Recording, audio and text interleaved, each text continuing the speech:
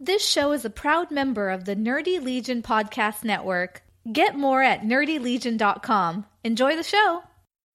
Spoiler alert! What Did You Watch This Week is a candid discussion about recent movies and TV shows, and it may contain spoilers if you haven't watched them yet. Listen at your own risk.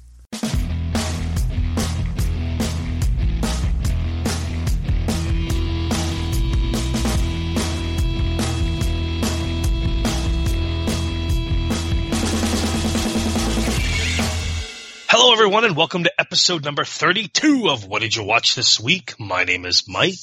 My name is John, and I have a problem right now. What's the problem, John? I can't get a tune out of my head. And it's the weirdest one because it's not even the full theme from Mr. Belvedere. It's just the last little bit there with the little dun, dun, dun, dun, dun. I can't get it out of my head. I haven't been able to for a couple hours now. Oh, that's very random. Did you watch Mr. Belvedere? Nope, not for decades. Gosh, I watched an episode last week, actually, I was flipping through my TV. I got my antenna, and one of the channels is like 6.3 is antenna TV, and it was on, and I was just like, I gotta watch a little bit of this at least. So, this week on the episode, I want to start out talking about trailers. Okay. It was a pretty good week for trailers. It's a big diversion, but I got a few trailers I'd like to talk about. The first one being something called Officer Down. Have you seen this one? I have not. Okay, so it's based on an Image comic book. Okay.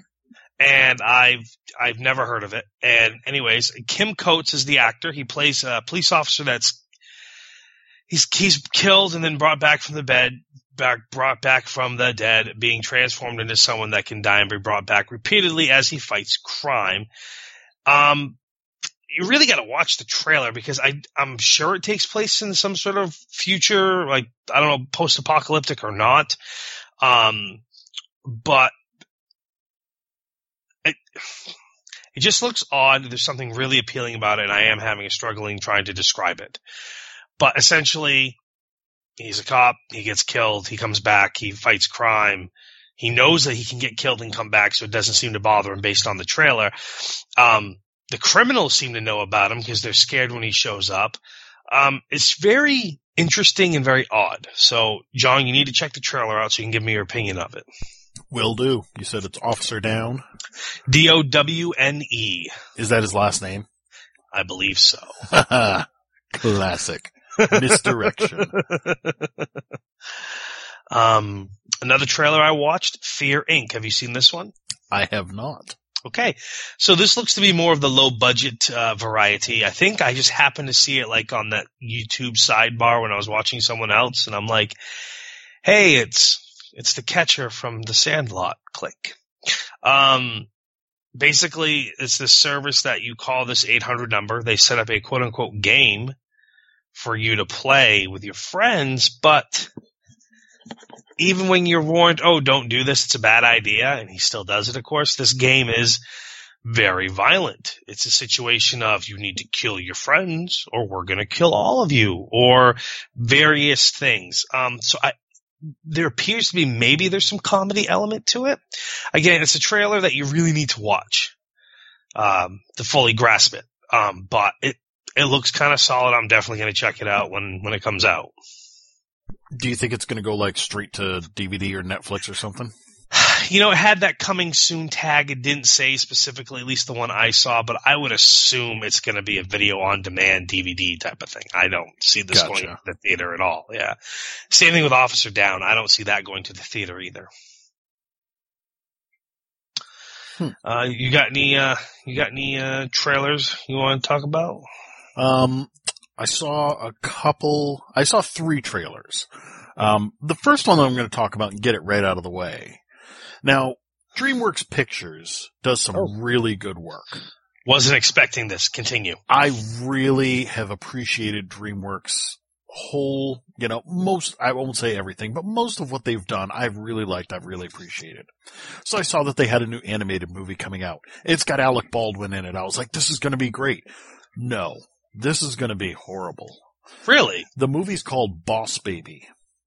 And Alec Baldwin plays a baby who has a full vocabulary and wears a suit and is the boss of the household. But the parents don't know, but the older brother does know. So this baby comes into being and he's like bossing mom and dad around, like mom will try to hold the bottle and he'll slap her hand away, and he has full conversations to people on his little play phone, and it looks cheesy as hell. Like, I was surprised to see DreamWorks attached to it because it looks stupid. I will most likely not be seeing it unless they come out with another trailer that shows me that, oh, that was just a stupid trailer. Here's what it's really about, and it's going to be great. But from what I could see, it's about a baby who's essentially a fully grown man, but a baby with Alec Baldwin's voice. Don't get me wrong, love Alec Baldwin, but it just is ridiculous. The whole concept to delivery is ridiculous. Can't do it. Won't do it. Yeah, that does sound terrible. Yep. That sounds terrible. Yeah, swing and a miss for DreamWorks, I believe. But it was a swing and a grand slam for the Guardians of the Galaxy 2 trailer. Oh, yeah. I absolutely loved that trailer. And they did one of those classic, hey, this is a sequel. We know people are going to go watch it, so we're just going to show you this scene and just some quick flashes of other stuff. I love the fact that it's called Guardians of the Galaxy Volume 2. Duh. Me too. Yes. or in some places, Guardians of the Galaxy Volume 2, of course. Yeah. But yeah. They didn't need to, they did not need to sell people on this. No. Exactly. You knew as soon as you saw that it was Guardians of the Galaxy 2, you're like, I'm gonna go see that. Yeah. Yeah. And if you know me, how much I hated Batista in wrestling the first time around, before he was in Guardians of the Galaxy, and that was the one hang-up I had on the film, and then he turns out to be one of the characters I loved the most in it. Yes. Yeah. Even his exchange with Peter at the end of this one. It was just my gosh, awesome. That was awesome. Yes. Yeah. You need someone that's more pathetic like yourself. And we got to see little bits of Baby Groot. Yep. Which, James Gunn, big difference there. James Gunn has confirmed is not Groot. He is a different being. Yep. So he's an offshoot, but he will still be, awesome. Right. Yeah. Do you need a hug? No. I'm pretty sure I said no. Yeah, I'm very excited about that. I've only met one person in my life, and she's a really good friend of mine. So I'm willing to give her the benefit of the doubt, but she hated Guardians of the Galaxy. I've never met anyone that's watched it that disliked it. Well, I thought she was joking with me at first. I thought that she was putting me on because everybody loves it. But she hated it. She had some points. I'm not going to get into them, but I keep pressuring her, saying that she's going to like the second one because it seems to address it, and she had some points that you're not going to get into because they're not valid. Is that what it is? In her mind's eye, they're very valid. I disagreed with them, but I can't say that they're not valid because they obviously pushed her to have that kind of feeling about it. So, yeah. But yeah, that was a great trailer for the second movie. I cannot wait to see it. And the only other trailer that I watched was the low-budget indie film Logan. Their budget was so low they couldn't come up with more. They were told, you have one word for the title. That's it. You get one word. We've already made up the posters. It's the only one they needed. I watched that trailer, and I'm not going to lie, because why would I? I mean, that doesn't make any sense. I'm going to start over. I watched that trailer, and I loved it. As did I. I don't know if it gets suckered me in with the combination of the Johnny Cash song and knowing that it's Old Man Logan and it's potentially Old Man Xavier. Yeah, it's Hugh Jackman's last flick, allegedly, as Wolverine. Mm-hmm. And, it just looked awesome. I mean, it looked awesome. It looked awesome. And I kind of stayed away from all spoilers about it. And then when I saw the trailer was there, I was like, I gotta watch this. And I had no idea that Professor X was in the flick. Yeah. I didn't realize that either. And then when I heard his voice and then I saw him and I'm like, yeah, here we go. Well, at first when I heard his voice, I thought, is it just in his head type of thing?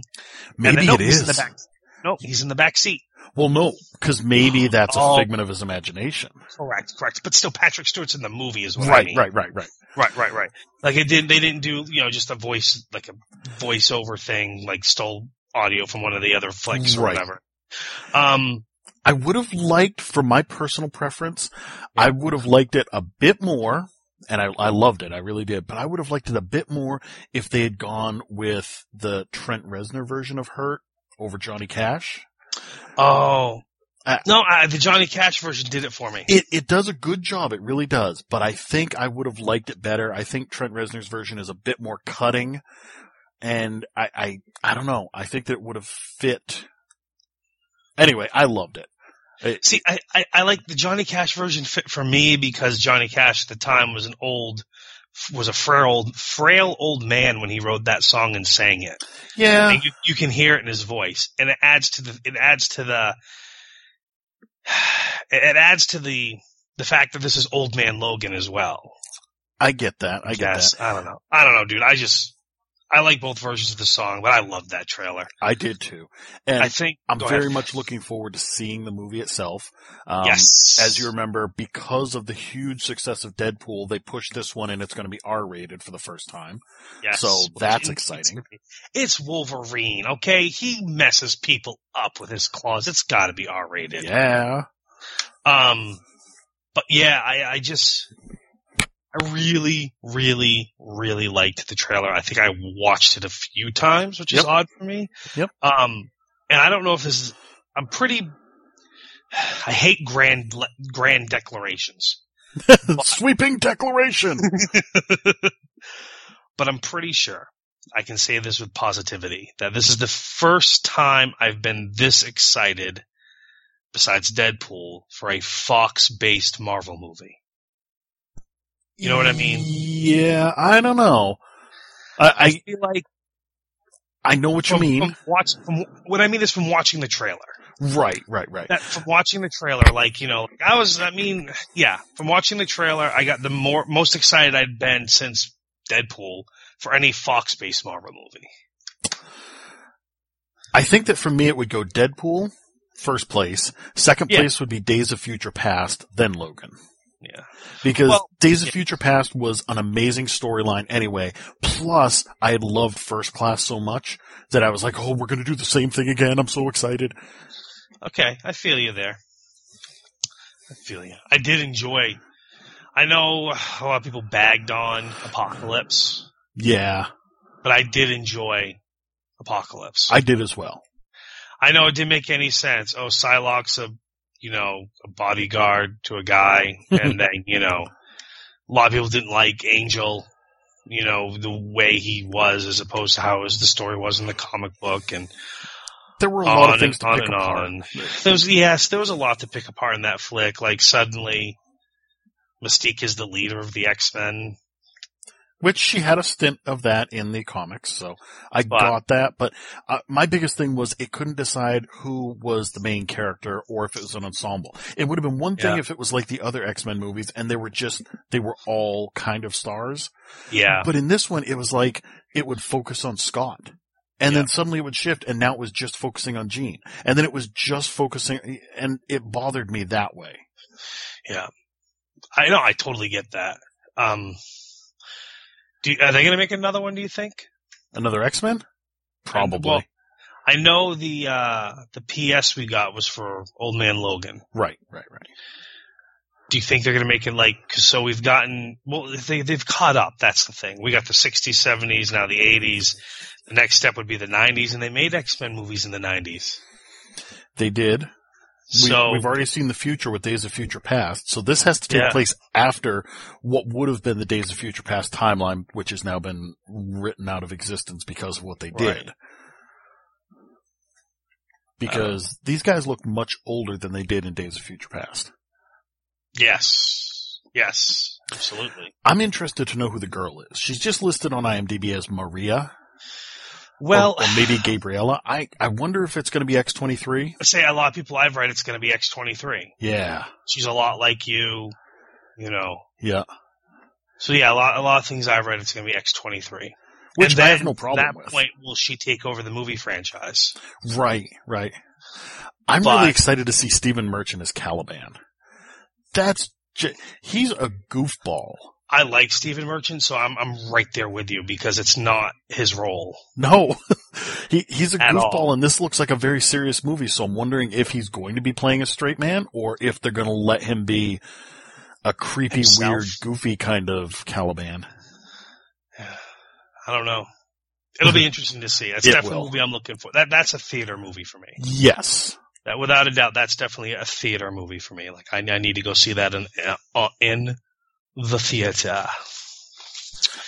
Speaking of which, Yeah. I know it's not a trailer, but it is news that's related to what we were just talking about.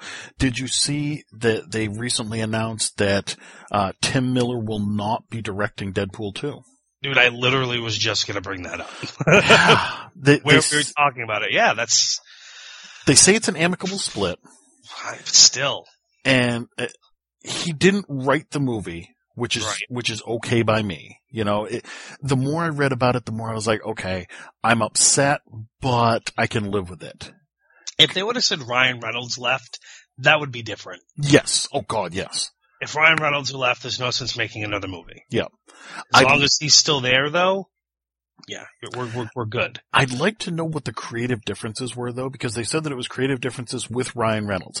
And Ryan Reynolds has basically ate, slept, and breathed Deadpool for the past couple of years. I was about to say, this is his baby. So Yeah. I don't see how, like, I can't see that Ryan Reynolds would be steering this wrong because he's the one that's fought for this the most. That's how I looked at it as well. You know, so yeah, it's kind of like, oh damn, because he's leaving, but at the same time it's like, but the creative force behind it, in my opinion, is still there. Yes, the one whose passion was clearly Deadpool. You know, you didn't see Tim Miller going all over different social medias and plugging his own movie and stuff like that. This guy loves Deadpool. He even did the voiceover bit for the Honest trailer. Yes, he did. Junkies. You know what I mean? Like, I want to see him, because they're both Fox, I want to see him show up in Old Man Logan. that would be cool. I really would love to see a cameo or something. Like, even if he was just like prancing across the background, like skipping through a field while they're doing a scene, and he never says any lines and we never see him again, just like skipping along, la la la la la la. Dude, I want to watch that Old Man Logan trailer again. After the podcast, you can. Oh man. Yeah, I really want to go watch that Old Man Logan trailer. So anyways, the other two trailers I want to bring up aren't really, one's more of a big commercial, and this is not going to be for everybody, but I watched it and I was like, I want to see this for some reason, but I think it's going to gross me out. It's called Rats. And it's a Discovery Channel documentary, and Morgan Spurlock directed it and did it and everything. And it's essentially about an overabundance of rats throughout the world, but they focus on big cities like New York City and around the world and the problem with rats. And they show you people catching, testing, killing, on and on and on. But it really just shows us like how rats are such a ginormous problem. And it's how they spread disease and vermin and not vermin because they are vermin, but disease and everything else. And I'm going to talk, just if you're interested in checking that out, then go watch the trailer. If not, then I'm not going to talk about it anymore. I don't know. Yeah, I'm not a big rat guy, so I probably will not check it out, but it's Morgan Spurlock, which is why I watched the trailer. Right, that's what I figured. Yeah, and it aired on the Discovery Channel October 22nd. So for us, last night because we're recording this Sunday, and yeah, I don't know. It piqued my interest enough that I'm going to check it out, but it does look like it's pretty gross. So yeah, awesome. Gonna leave it at that. Okay.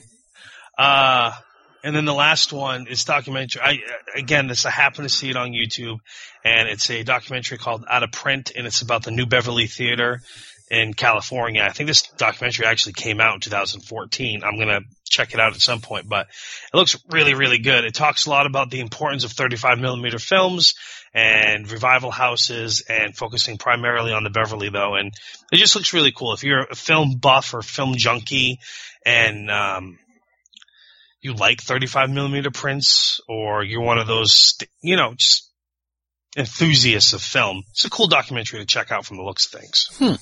Interesting. Yeah.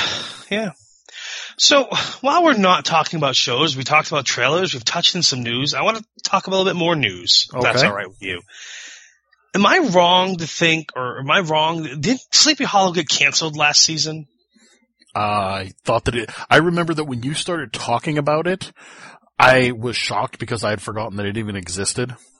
Okay. And then you told me that, it finished up with her dying and you were excited because they were going to keep her dead, and it seemed very finite, but I don't remember if it got canceled or not. I seem to remember that the show was canceled. Okay. I swear I remember that it was canceled. But I just recently saw something showing that it's coming back for a 4th season in 2017. And now he's moved to Washington. Now Ichabod, this is not even going to take place in Sleepy Hollow anymore. He's down in Washington, D.C. And the only returning cast members is the girl that played Jenny. The sister.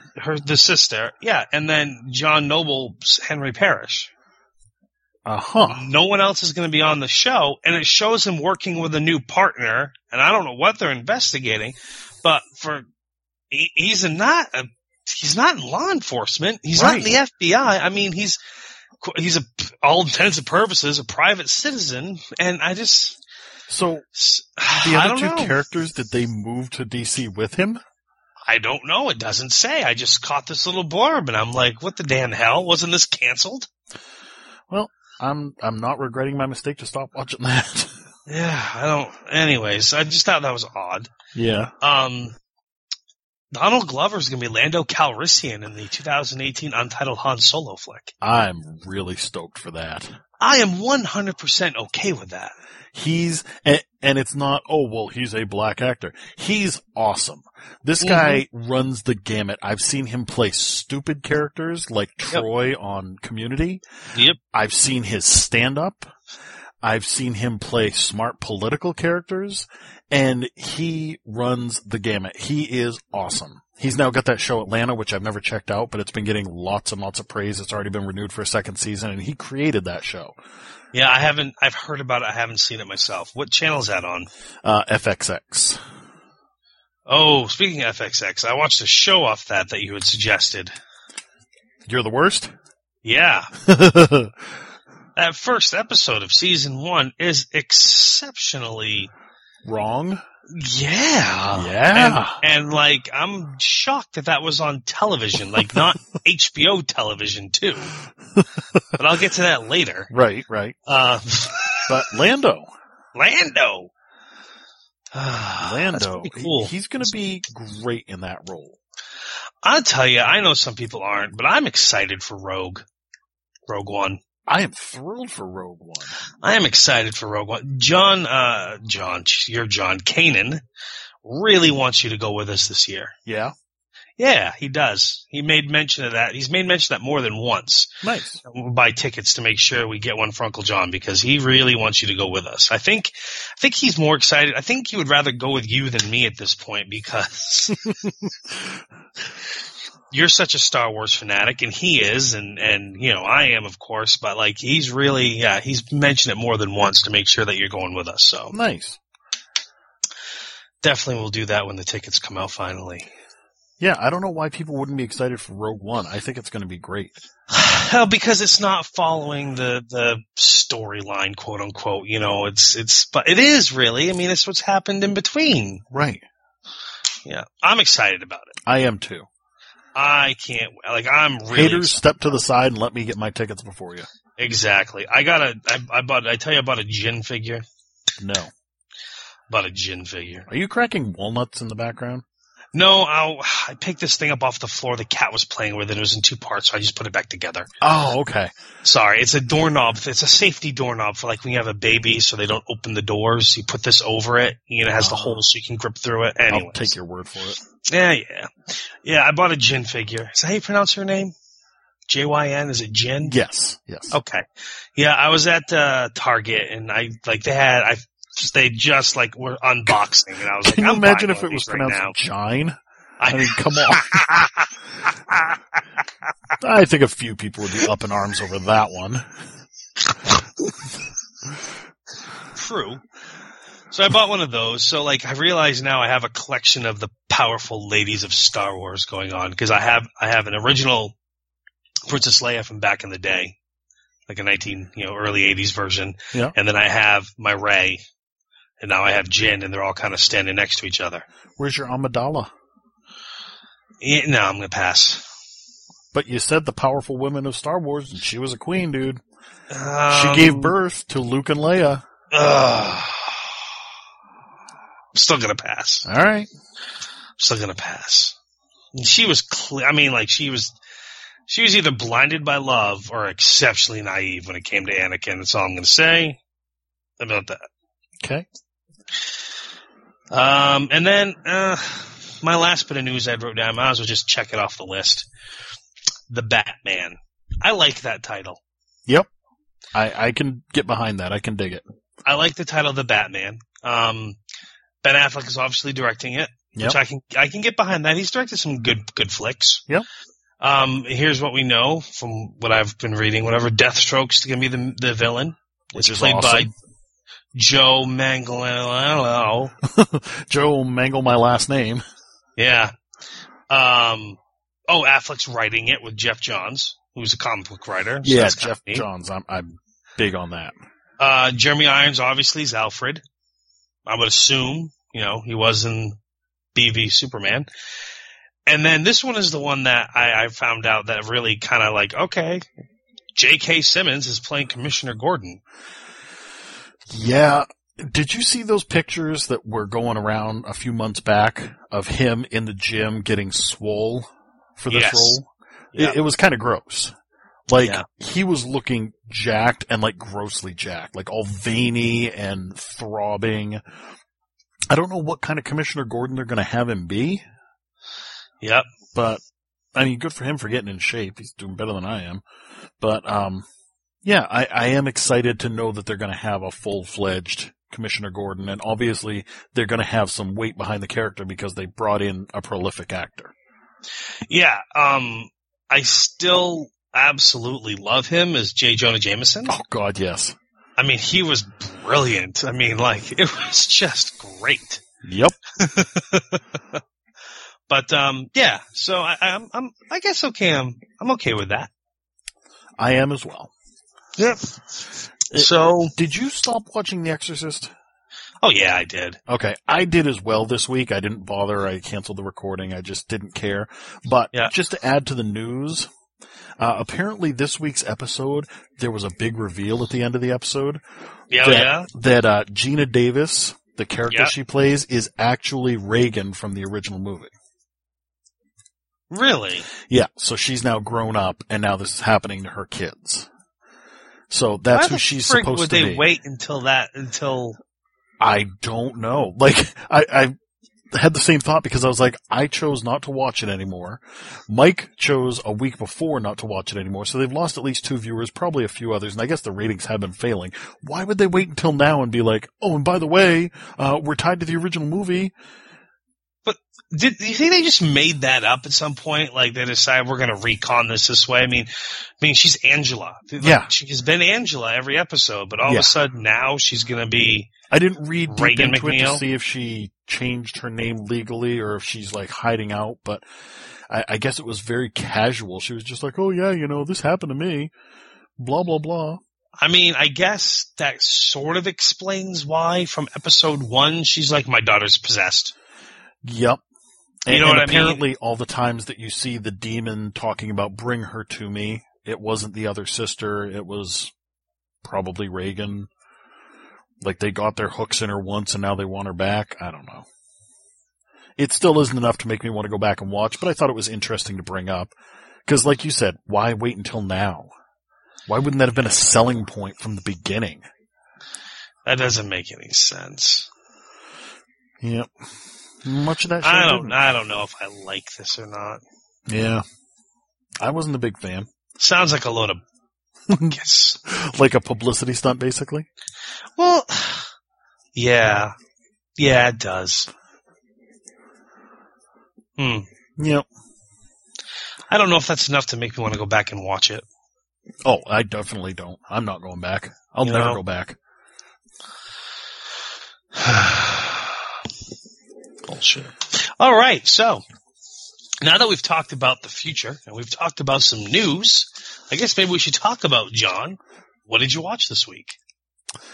I watched so many shows. So many shows. It's disturbing. I cut out Exorcist, like I said, so I was kind of excited to cut that one off my list. And Designated Survivor didn't have a new episode this week, so that was exciting. Yeah. I didn't watch the debate because I was busy doing other things. I didn't watch the debate because it's garbage. I've watched the first two, so I originally thought about watching this one, but nope, I caught all the quips and all the memes online, so I know basically what happened. But I started off the week with Simpsons had the Treehouse of Horror for the year. You know, even if you don't watch The Simpsons regularly, you gotta watch the Treehouse of Horror every year. Yes, because it's so absurd, but it also, it basically parodies other horror stories or other movies. Yeah, I actually wrote a lot of notes about it because I wanted to have all the, We'll start running them down. Well, okay, let's see here. Sideshow Bob, Alien, Frank Grimes, and Leprechaun attack them at a Christmas tree lot on Halloween. Yeah. And Maggie kills them all, except for Frank Grimes, who's a ghost. And it reveals that this is the 600th episode of the show. Yeah, so they had a lot going on this episode. Yeah, they did. And a lot of throwbacks right there alone. Oh, absolutely. There's the inside joke that, before Halloween's even over, you can go buy Christmas stuff. Yep. I like the gang, I can't think of his name, but he plays the bad guy, the criminal. Snake. There we go. Yes. Shoving the tree into Moman's car. Yep. Anyways, and then the title sequence is Planet of the Couches. Big Planet of the Apes, but couches, and their couch rescues them. Yes. So there's a whole bit for the title sequence. Yep. They really pulled out the stops this year. Yeah. And then the first short was Dry Hard. Yeah. And let's look, Dry Hard is essentially like the Hunger Games, then it rolls into becoming Mad Max, then it rolls into the Water World, then it rolls into The Day After Tomorrow. Yeah. And considering that they had 7 minutes to do it, I mean, It's impressive that they got through all of it, but still, it felt like four very rapidly quick parts too in it. You know what it felt like to me? You see those movies like a Mel Brooks will do Spaceballs, and it's just a Star Wars, Star Trek parody. And it's good. Yes. Or Robin Hood Men in Tights. Just a Robin Hood parody. But then you get the Wayans brothers pulling things like Epic Movie or Scary Movie. Yeah. Yeah. Scream If You Know What I Did Last Independence Day or something like that. And it's spoofs of 15 different movies. Yes. And it loses something because you're constantly shifting around. That's what I felt like this vignette was. Yes, I agree with you 100%. Yeah, so not the best one, but it was still serviceable. The next short was R.I.P. And I don't know what they parodied on this one. Parodied, I mean, other than everyone that says their Lisa's best friend is killed because it turns out her former imaginary friend Rachel is killing them. She kills the twins and then the other little girl, I can't think of her name, and then Milhouse, and then tries to kill her mom, but Lisa stops her. I think it was a horror movie. I think it was one of those, not even a B movie, but I feel like it was one of those that kind of slipped under the radar for me because they had so many of them coming out at the same time. I'm not 100%, but that's what it felt like to me. It felt just enough that I was like, I think I recognize this. Yep. But not really. Yeah, I don't, nothing rings a bell for me. And then the final short was called Mowfinger. Yeah. And I'm thinking that's supposed to be like Goldfinger. Right. And essentially the bullies chase Bart into Moe's. Moe's beats him up, which I think is hilarious. Because afterwards you're like, we're 13, man. And then Moe brings Bart into the secret underground lair under the bar, recruiting him into a band of secret agents where his dad, who they thought was dead, is actually the bad guy. It reminded me more of Kingsman than James Bond. Yes, me too. Yeah, I definitely had a giant Kingsman feel to it. Yep. So again, not bad, but the thing about the Treehouse of Horrors is that they only have 7 minutes per vignette. 6 if you're unlucky. Yeah. So it just starts to build up and then it's done. And you go to commercial and you come back and it's a different one. But yeah, pretty much is exactly what happens. 600 episodes says they know what they're doing better than I do, so more power to them. Right? Yeah. Exactly. But yeah, it was a good Treehouse of Horror. Yeah, yeah. I enjoyed it. You know what I didn't enjoy as much? What? Son of Zorn. Yeah. Weak sauce episode. Yeah, we had just praised it for that Office, pranking and Office War episode the week before. Yeah. And we were like, yeah, more like this. And now we get into he's taking his son for the overnight. And it was just, it felt like a Cosby Show / ABC After School special kind of episode. Yeah, I was not a big fan of it at all. Nice little cameo there by the kid who played Jerome in Gotham, who looks like he's aged about 10 years since that show was on. Oh my gosh, that was him? Yeah. Oh my goodness, that was him, wasn't it? Now that you say that. Oh wow. Kind of gross, huh? Recognize him. Yeah, I didn't even recognize him. But we got to see the lava launcher, which was actually kind of fun. Again, I think this show really, the strength of it comes when they abandon the real life kind of stuff and they explore Zatheria and the cartoony aspect of him. Yeah, I think we need to do an episode in Zatheria. Funny you should mention that. I was looking ahead, and the episode on tonight is one where he tries to teach Elangulon about his heritage because people, of course, around the world know about Zatheria. You know, you saw that kid online who went to Zatheria and snuck out a lava launcher. Yeah. But a lot of people treat them like it's a third world country or that they're losers, so he wants to teach Alan the truth about. So I'm hoping that we'll get back to what makes the show good. Yeah, I mean, you're allowed to have one bad episode. Yeah. And get away with it type of thing. But in your first season, that's even stretching it. Yeah, yeah. But you gotta keep it running. You gotta keep it running. Yeah, I mean, this was really lame. Like, the Blues Traveler reference, the Ferrari poster, it really was like they were trying to recapture an 80s sitcom kind of thing. You know, hey Dad, how about you give me one of those brewskis? Oh no, I'm drinking both of these. You know, that's a chuckle. Yes, the whole Dad give me a beer thing. Yeah. That was, yeah. And I get it. The kid's 17, so it's not like he's 12 and you're like, whoa, that's, you know, he's almost an adult.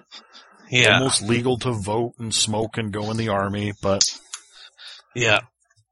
But yeah, that whole, I don't know. Like I said, weak sauce episode. Yeah, very weak spots. I loved though the videos, when he was like, I'm gonna look up videos on lava launcher accidents. And they wouldn't show you. That's what I was laughing about. Yep. Oh, and actually, there was one really funny thing, one ongoing joke throughout the whole thing, and that was when he was sitting on the toilet and he saw For a Good Time call Eric. And he just kept calling Eric? And he kept calling Eric and getting advice, like legitimate advice. Yeah. He's like, I've got a 17-year-old boy. What should I do? Oh, I'm not going to take him to laser tag. That's lame. But he kept calling him. He's like, Eric, yeah, it's Zorn. So anyway, you're a fun guy. So there was a shining light in the episode. Yes. Yeah. Yes. The overall backstory I didn't care for, but the B story I was a big fan of. Yes. Yes. That's what that comes down to. I agree.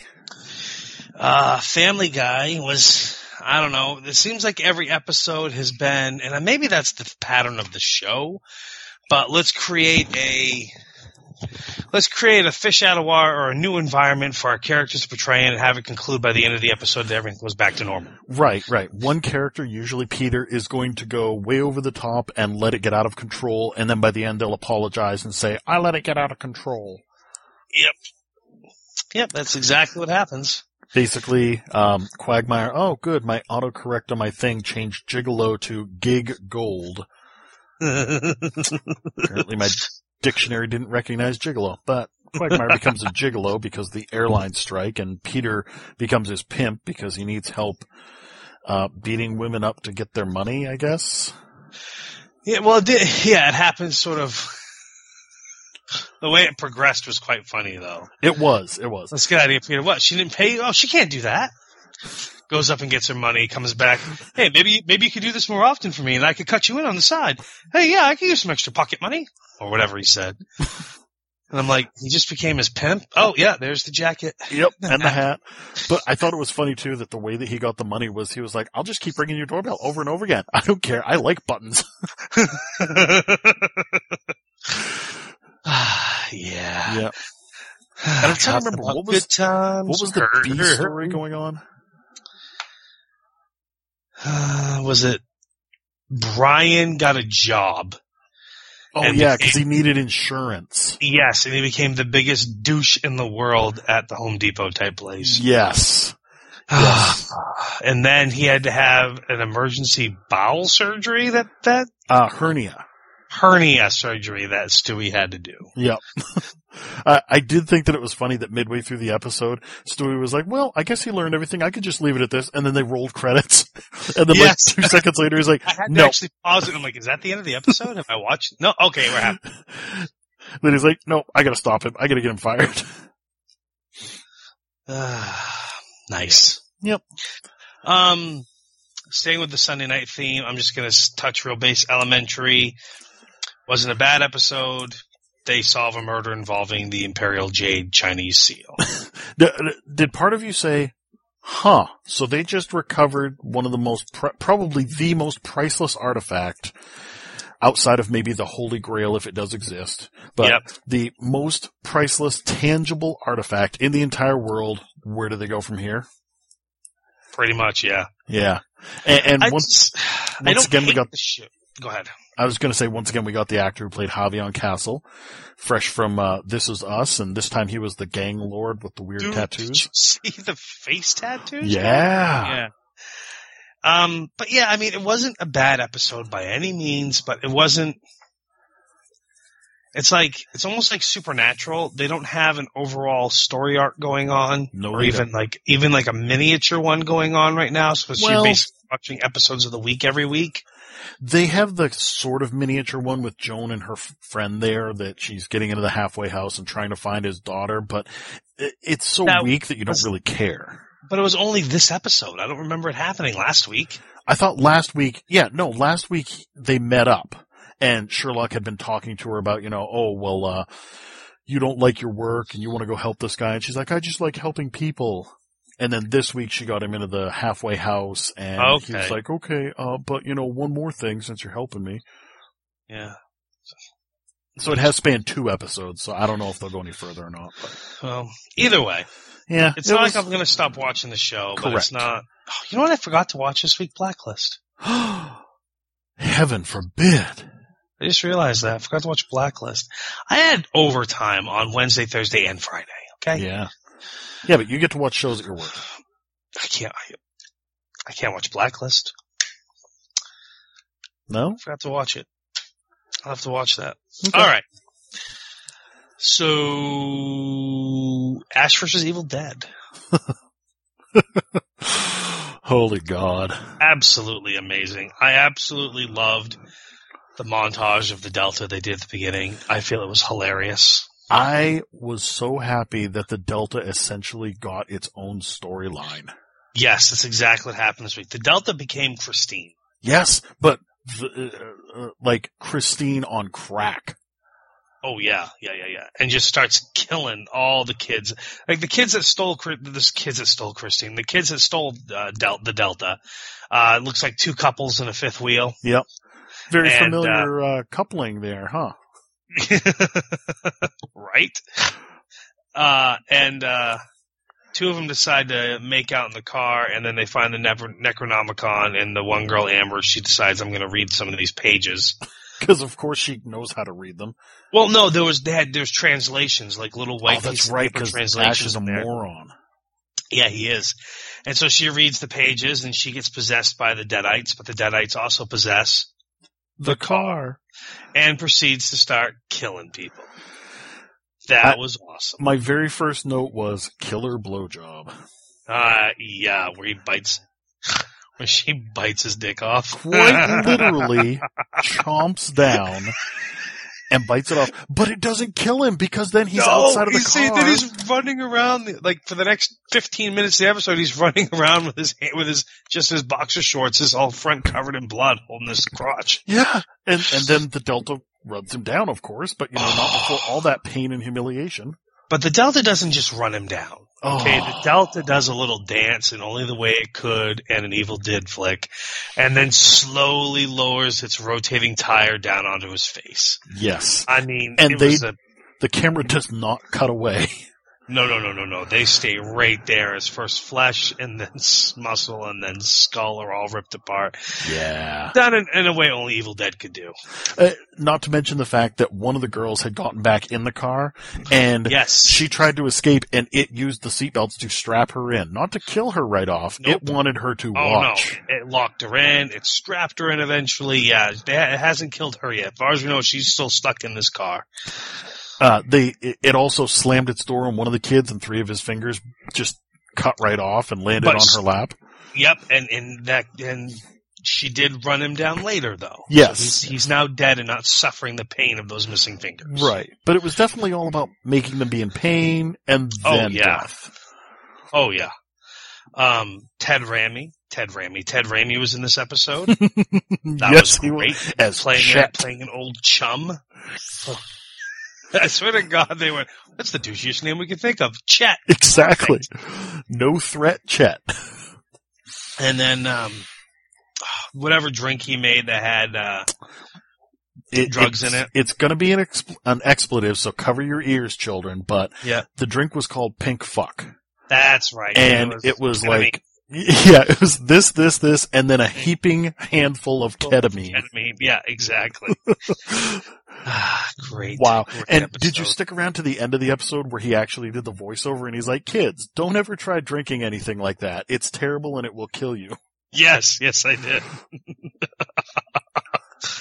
No, it was great. And then, but unfortunately in this episode, once, Ash saves Brock, his dad, from Amber. And Brock Which was the girl who read the Necronomicon and became a Deadite in the back of the car. That's right.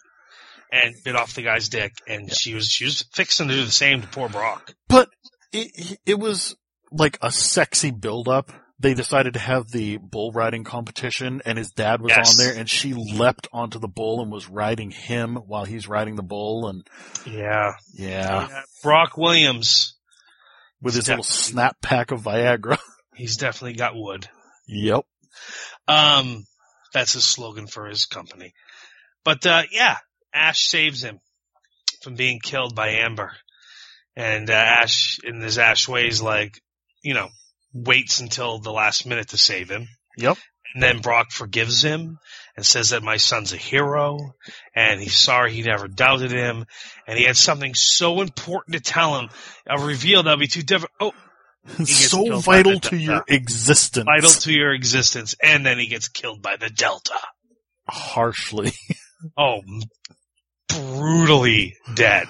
Yeah. Yeah, this wasn't like, he got hit by a car, he might get up in the next episode. Like, his head was crushed like Gallagher crushes a watermelon. There's no coming back from that one. No. I don't think we touched on this last episode, and I wanted to real quick, because last episode, or maybe it was the first episode, but when they show Cheryl's room, and Ash has that pause, and he looks and everything, I thought that was cool. It was, yes. I thought that was cool, so. Yeah, and then Brock brought it up in this episode, yes, I believe, right. About, you got my daughter killed. Yes, and they have their big fight, and then later he forgives him because he now believes in the Deadites, but, At least his dad died knowing his son wasn't a killer. And yeah, giving his blessing, you know. Ash finally got to hear his dad say, "I'm proud of you. You were right. I forgive you." In a true Evil Dead fashion to me. Exactly. I love this show so much. Like, I'm so glad that we're getting another full season after this season. Yep. At least. I mean, it's so great. And I remember when Bruce Campbell, when they first talked about the first season, he's like, you know, this will be like my third series as the lead actor. Mm-hmm. And he goes, first, you never made it past the first season, so we'll see what happens. Right. And then he's like, the second season renewed before the first one even airs? This is great. So. See, I expected him to say that he was also the lead actor in Burn Notice, just because it's Bruce Campbell, and I would expect him to be like, yeah, you know, I was the lead actor. But he has been on TV a long time. Yes, he has. We got Briscoe County Jr. Well, he was on Ellen, Briscoe County Jr., Xena, Hercules, Jack of all trades, Burn Notice. He even got a rare TV movie of the week of his Burn Notice character. Yes, he did. Wasn't bad either. I thought I enjoyed it. Yep. I enjoyed it. So Evil Dead was amazing. Ash vs. Evil Dead. Yes. That's my pick of the week. It's going to be for the next 7. I have a pick of the week, but it happened on Saturday, and so I'll have to save it until afterwards because it's a new show. So. A new show happened this past Saturday. What's the title? Dirk Gently's Holistic Detective Agency. I want to see that, written by Douglas Adams. Max Landis is the creator of that show. Right. Douglas Adams did the book back in the 80s. Yes. I want to see that. So that was on Saturday night. What channel is that on? God, it's on BBC. That's right. BBC America. Yes. Well, as long as we're talking about it, I'm going to talk about this. All right. Do it. Because I want to hear about it. Now, here's the thing. Normally I'd be like, oh, you should watch this show. This show, I put it on in the background because I was like, I got to do some stuff on the computer. I'll just put this on in the background because it's a BBC show. You know, maybe I won't care. I didn't get anything done on the computer because my eyes kept going to the TV. This is one of the most messed up, bizarre, hilarious shows I have seen in forever. And I know that I throw some of those terms around, but it was unbelievable. Like, at one point, so you've got Elijah Wood is the only actor or actress that I really recognized. He plays a bellhop at this hotel where somebody was murdered. And it's Douglas Adams writing. So like if you've ever seen Hitchhiker's Guide to the Galaxy, you know what this kind of stuff is. So like he gets fired because he happened to be checking in on somebody and somebody got murdered. So he was around the crime scene and the cops are like, we don't want you to go anywhere. Don't go anywhere. Don't go anywhere. Don't leave town. Don't leave town. Don't go anywhere. Don't leave town. They were like really insistent on it. So his boss tells him, yeah, since you're kind of mixed up in this whole thing. He's like, I'm not mixed up in this whole thing. He's like, yeah, we're going to have to fire you. It's going to be a same day termination. He's like, what do you mean? Every termination is a same day termination. He's like, right. Well, this one's going to be a same day termination. So you're fired now. So he's sitting at home at one point and he hears this slamming and this yelling and he goes outside and his landlord has a hammer, just a regular claw hammer, and he's beating the crap out of his car and screaming, where's my money? Where's my money? I want my money. And he runs up to him and he's like, I gave you your money. And he's like, no, you didn't. I want my money. And he's like, I gave you your money yesterday. And he goes, how do you know what happened yesterday? Are you a historian? You're not a historian. You don't know what happened yesterday. How dare you say you know what happened yesterday? And it was friggin' bizarre, but I couldn't stop watching.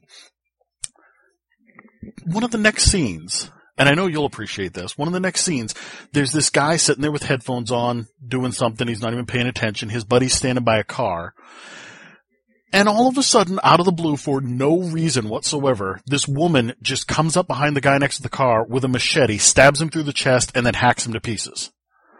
Then she starts chasing the other guy with the headphones because he couldn't hear any of this happening, but then he sees her coming and she's chasing him with a machete. She's covered in mud and blood and dirt and her hair's all bedraggled and her clothes are all ripped and she's chasing him and they like run down the road and he jumps into a culvert and she trips and falls into the culvert and they're both like dragging themselves away from each other, or he's dragging himself away and she's dragging herself towards him and she's like, Dirk Gently, you're gonna die! And he goes, who the hell's Dirk Gently? And she stops and looks at him, and she goes, oh, come on, really?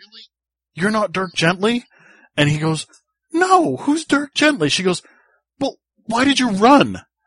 He's like, you had a machete. You were coming at me. Well, why didn't you just say you're not Dirk Gently? Because I don't know who Dirk Gently is.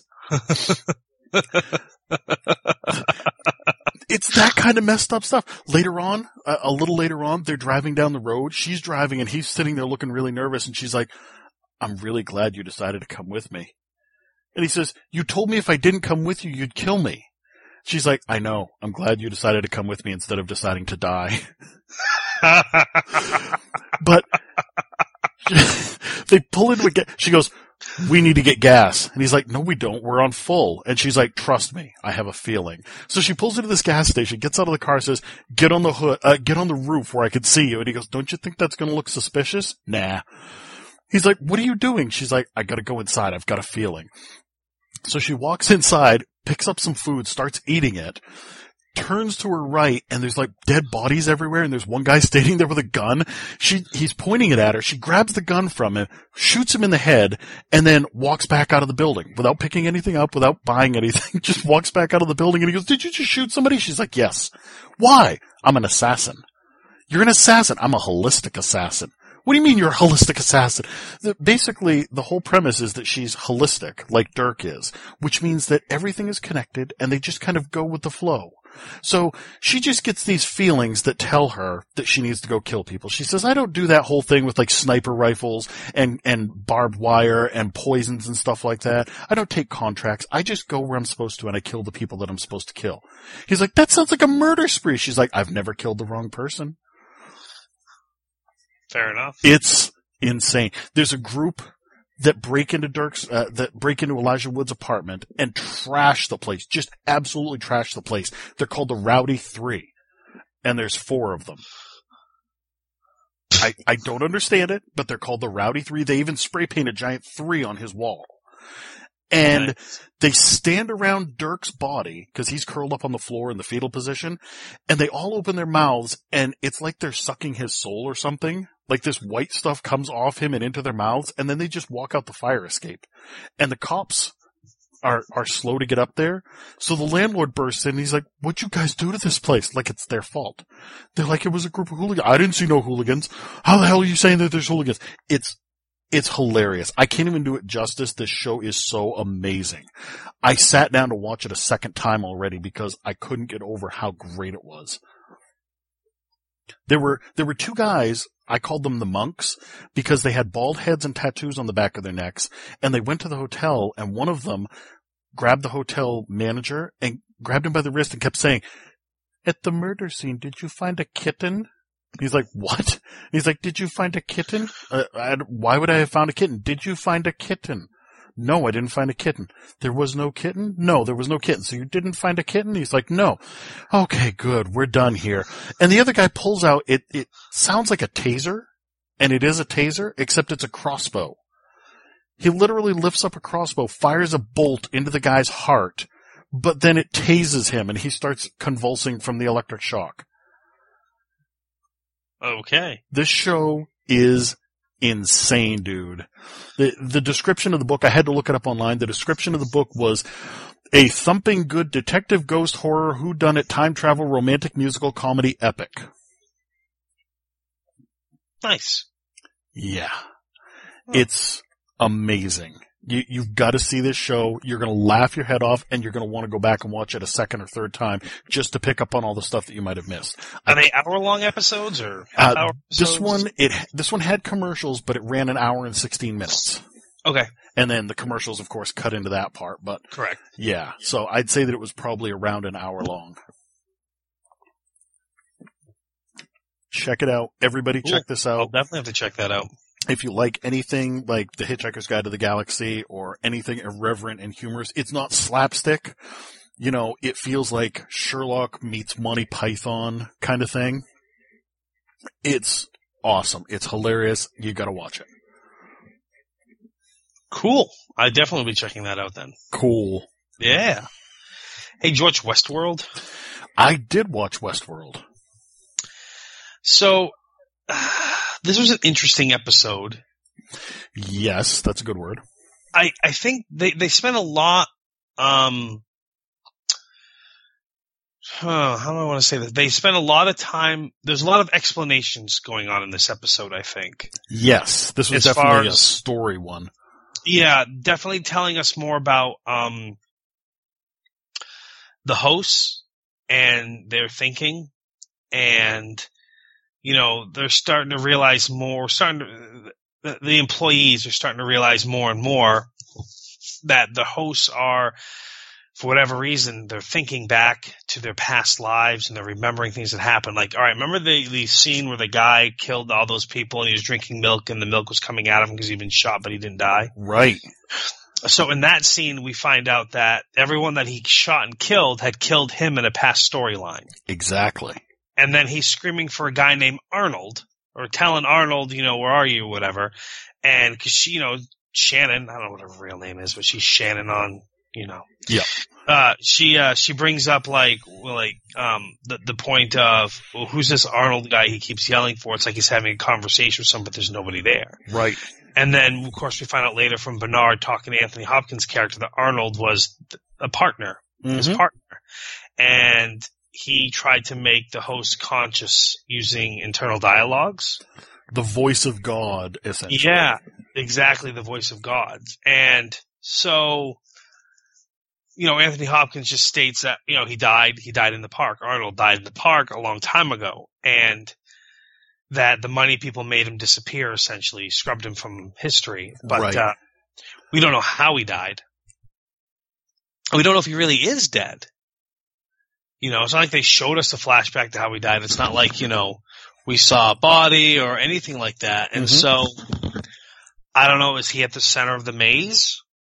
And then they keep talking about how these memory lapses are glitches and that they should be taken care of with a new upgrade. I'm starting to think that the upgrade is causing this, that this is being purposely done by Anthony Hopkins' character. Because they're not just memory glitches, we're also seeing evolution of behaviors. Yes, exactly. Dolores actually stood up for herself this time. She shot the host that was trying to rape her instead of letting it carry out.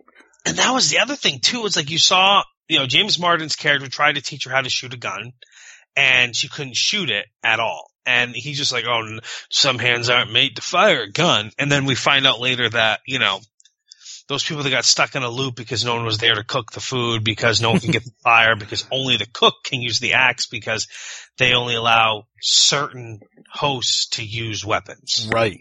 They're very careful about that. So Dolores' programming is she's not allowed to use the weapons. Right. And, but then at the end, like you said, that host is going to rape her in the barn. And so this is the harsh reality that, I don't know about harsh reality, but this was the thing I realized because Bernard's talking to Dolores and he says, basically tells her she has a horrible life. And how can you be happy living in this life? Right. Because it's miserable for you. And she's just like, oh, some people like to see the good, never, you know what I mean? And then now I realize that every day when she comes home, if it's not the man in black, then it's a host that rapes her. So she's raped and probably murdered every single day. After seeing her dad murdered. After seeing her mom, and her Teddy dad murdered. And Teddy, and sometimes Teddy murdered.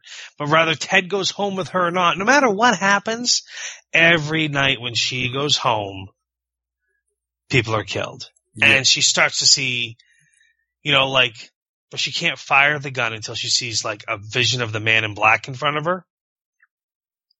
Right? And there's this voice that says, kill him. Mm-hmm.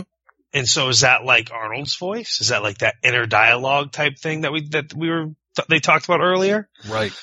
And so she kills that host and heads out. And then she has a flash of getting shot in the past by the host on the porch. Yep. And so I was like, every night this poor girl gets killed. Oh, and then, remember at the beginning, she opens up the drawer, she pulls the gun out, looks at it, puts it away, and then she opens the drawer back up and it's not there? Yes. Okay, what was up with that? Did we have a time flash? Did something happen? I don't know that it was a time flash. I think that it was her programming wouldn't allow her to recognize guns, wouldn't allow her to use guns, so maybe wouldn't allow her to see it. Right. That's how I took it. I could be wrong. Well, it's like when her first dad, if you will, was stuck on looking at that picture, and she says, doesn't look like anything to me. Right. But we never saw her point of view of it, so yeah, okay, I can buy that. Yeah. But, I mean, yeah, and she's not the only one that had memory flashes. The black prostitute there. Maeve had a memory flash. Not only had a memory flash, but then she had the memory when she saw Teddy, she recognized him from that glass room where the cleaners were cleaning all the bodies. Exactly. Yeah. A memory flash she shouldn't have had. Yeah. Yeah. So, I mean, yeah. And it was interesting that the cookie guy, the wood chopper guy that wandered off, the stray, he had carved all those different things like the bear and stuff. Yep. Yeah. And then he carved Orion into all of them, and they didn't figure that one out. I think that has something to do with the Man in Black. Yeah. Because he now knows the way to get to the maze entrance, the clue that the girl gave him. Yep. Perhaps if it's some kind of hidden game type of thing, then it triggered something in that stray. He might have the next clue, which is Orion, and it kind of made him go a little insane. Well, they likened the stray to herd of cattle where one wanders off by itself. Right. But most cattle don't try to kill themselves right afterwards. No. But that's kind of how they liken that adventure or whatever. They're going off to get that. And then it's like, why did it kill itself? It woke up after being programmed to sleep. It woke up, and then it kills himself by crushing his own skull with a rock. And remember, they were cutting his head off to bring his head back. Yeah. That's the only thing they need. So my thought is like, is he destroying himself so they cannot analyze him? Or is his brain like messed up enough that he kind of like being stuck in a loop, and it was the only way he could get out of it, kind of thing? Yeah, maybe. I don't know. You know what question I had that was, it's been glossed over, but I was wondering about it. So you remember last episode at the end, they've got Maeve in there. They're going to cut her open to find whatever it was, Mercer or whatever. She had Mercer, yeah. Yeah. I don't know why they had to cut open her guts to find that, but okay. But here's the thing. She's laying on the table there. She wakes up. They're like, oh my God, you didn't put her in a power down mode. And then they chase her and they inject her with something. Now, that entire campsite of looped people. Yeah. Were shut down just as they walked up. Like they walked up, hit a button on a tablet, and they all shut down, stopped, froze. Same thing with the stray when he was down in the cavern there. Yep. They shut him down remotely. Why did they have to chase her down? Why did they have to inject her? Good question. Makes it more dramatic that way. Well, no, it's been bugging me because it feels like there's something missing there. Like if they're not inside Westworld, they can't be shut down. Yeah, okay, I can go with that. That kind of makes sense. Well, no, because when they're in there and they're sitting naked in the chairs, they're responding to the commands and everything, and they do shut them down. Yeah. So why didn't these guys shut her down that way? Maybe they don't have access to that. Maybe they panicked. Did you also happen to pick up that quick quip there where the guy said, "I'm not paying $40,000 a day"? Yes, $40,000. Yes, I did, and I'm like, holy shite! It's $40,000 a day. Yeah. No wonder they let these people do anything they want. If they're paying $40,000 a day. Yeah. And also, remember last week I talked how I thought maybe William was the Man in Black. Right. Clearly he's not. Clearly he is not. Although it is very interesting that I started putting it in my notes as White Hat, and then he even called himself that. Yep. So I agree. We've got White Hat and the Man in Black. Hold on a second. Sure. And then what was the other thing I was going to bring up? I think was that. Oh, they started the new narrative. Anthony Hopkins launched his new narrative, but we don't really know much about it other than they gave James Marsden's character a backstory. Right. And he was very careful about that. He said that, everybody has to have a backstory to feel complete. And once they have their backstory, that's the only way that they can grow. Yeah. So basically Teddy's backstory is that he was serving under that one guy in the army. Wyatt. Yep. Wyatt went crazy, took some men with him, and they became butchers and cannibals and monsters. Now, did you find it odd that Teddy's gun, when he shot them, nothing happened to them. I did find it a little bit odd. So Kate was just like, are those all guests? Right. Doing this then? It could very well be, or it could be that it's programmed that he's not allowed to solve that part of his backstory. Maybe. I don't know. But that was the other thing I was going to bring up. William, the white hat, got shot. Yes. Fell down. I'm like, huh. And he got up and he showed the bruise and everything. Yep. So initially I thought, oh, this powers my theory that he is the Man in Black, and then this took place a long time ago before they figured out how to, because if Man in Black gets shot several times, it doesn't seem to bother him. Right. But then, of course, we see later that, there's no way he could be. Right. Because his friend does say that. He's like, wait, I thought you said they couldn't shoot us. Well, I said they couldn't hurt you. Yeah. But they still have to be able to shoot you. No, I thought you said they couldn't hurt us. He said, well, no, I said they couldn't kill you. Yeah. Yeah. So, there's a theory out there that Mr. Meringue had pointed me to. Was it Mr. Meringue? No. Maybe it was Kelly. Yeah, it might have been. Yeah, I think it was Kelly. She pointed it out to me, and the logic's kind of weak, but it's an interesting theory. And the theory goes that Bernard is a host. And the reasoning behind it has to do with backstories and the revelation of Arnold. So the thought process is that Anthony Hopkins didn't want to lose his friend, so he created a copy of Arnold in Bernard.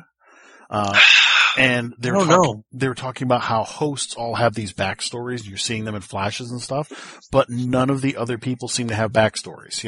Shannon Woodard's character, the executive lady, Anthony Hopkins, none of them have backstories that we know of until you get to Bernard. And then we see that he lost a son. He's got Gina Torres for a wife. They're talking about, the son is gone and, I still miss him and I still wake up. So he seems to be the only one outside of the simulation that has a compelling backstory. Well, but see, the faults I find with that then, yeah, because first of all, when all the voice commands that they all respond to, wouldn't he respond to them as well? Yes. Unless he is Arnold's ultimate creation and he doesn't respond to them. Right. Like if Anthony Hopkins designed him with Arnold to carry on the legacy, because he's been scrubbed. Remember, Arnold's been scrubbed.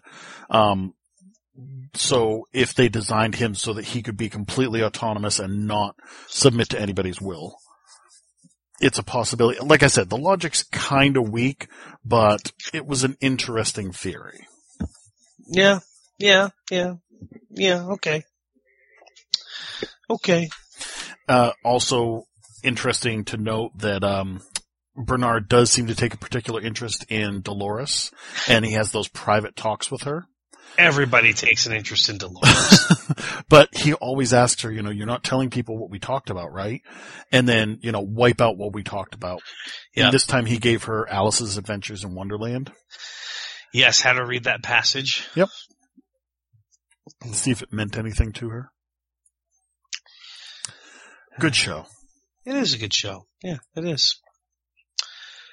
So, geez, we've talked news, we've talked trailers, we've talked one night basically. So there's a lot to go on. I don't think I'm going to go into big, huge, depthy details with a lot of the shows this week because I just don't think they need to be. Nope. You know what I mean? For instance, Big Bang Theory, it was another good episode, but it wasn't anything that was overly compelling. Yeah, the whole storyline about Raj and Howard sneaking into the hot tub and talking about how much their lives suck was, who cares? And then, pairing off the two couples but opposite. Yeah, with Amy and Sheldon and everything, helping each other realize how things are. I mean, it was, like I said, it was a good episode. I laughed, I enjoyed it, but it wasn't anything huge. It's still better than last season. Yes. So, that's a positive. Yep. I'll agree with you there. Timeless. Oh, good episode.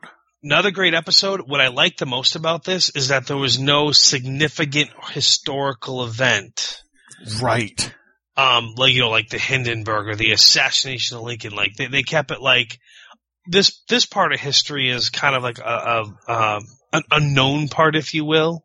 Right, because of all the spying and everything that was going on. Yeah, exactly. Which is essentially, they're trying to, was it JFK's mistress and on and on and on. But ultimately what happened is Flynn got himself a uranium core from a atomic bomb, buried it in the ground, and then went and retrieved it 50 years later. I thought that was genius. I called it. When I saw them digging the hole, I'm like, that's going to come into play. And then they're like, we're smuggling out. And I was like, I know what they're doing. They're going to bury it, and they're going to wait and come back. Yep, because when they talked about, like, bringing the uranium core through the timeline, and if it could explode and this and that, I'm like, he's not going to risk that. No, he's not. Oh, that's right. They dug a big hole earlier. There we go. But see, here's the thing. It's a plutonium core. I thought it was really funny that the guy was like, it's not an atomic bomb. It's a nuclear bomb. It's not a nuclear bomb. It's an atomic bomb. And they're like, okay. He goes, so anyway, the nuclear bomb. I'm like, dude, come on. And then we find out that, Max Headroom's working for him the whole time. Matt Frewer, yeah. But he seems to be under a lot of distress. That's the thing that I was going to say is he's got the plutonium core. It doesn't necessarily mean that he's building a bomb. Everyone's like, oh, he's got a bomb. No, he doesn't have a bomb necessarily. You got to remember, these people do time travel. And as we've seen so far, the ship can touch down in certain spots, but it's not like it can get up and fly away. There's some other technology at stake here, I think. Right. They're working on something else. And we have found Flynn's ultimate plan, which is to erase Rittenhouse from history. Yes, we still don't know who or what. Well, we don't know who he is. Yeah. Could be a man, could be an organization. Yeah. I did like the fact that Wyatt tried to send his wife a telegram through Western Union in 2012. Hey, it worked on Back to the Future. Yes. It was tragic. It was tragic and sad, but at the same time I loved it, especially when he gave that line. But and I like the fact that Rufus really embraced his, it's 1962. I am invisible here. Yes, I thought that was hilarious. He just walks in the kitchen, walks back. Yeah, 1962. I'm invisible. It's my superpower. The same thing when they were like, we got to get out there fast. And he just walked up to the guy like he was valet park, and he's like, take your keys, sir. See, invisible. I like that. What is that? It's a cigarette girl's uniform. Well, find me a cocktail waitress uniform. But we got to meet Judith Campbell, JFK's mistress / the mob boss's mistress / pretty much everybody's mistress at the time. But she did it well. She was doing it for the power, and she had a lot of power. Yes, indeed. I'm kind of over the Lucy storyline of her now having a fiance and not knowing him. Well, they just broke up, so it's all good. They didn't break up. She's going to go stay with her mom for a couple of days or a couple of weeks, and he said the sweet guy thing and was like, I'll wait here for you no matter what. Gave her the little kiss on the cheek, and she got all teary and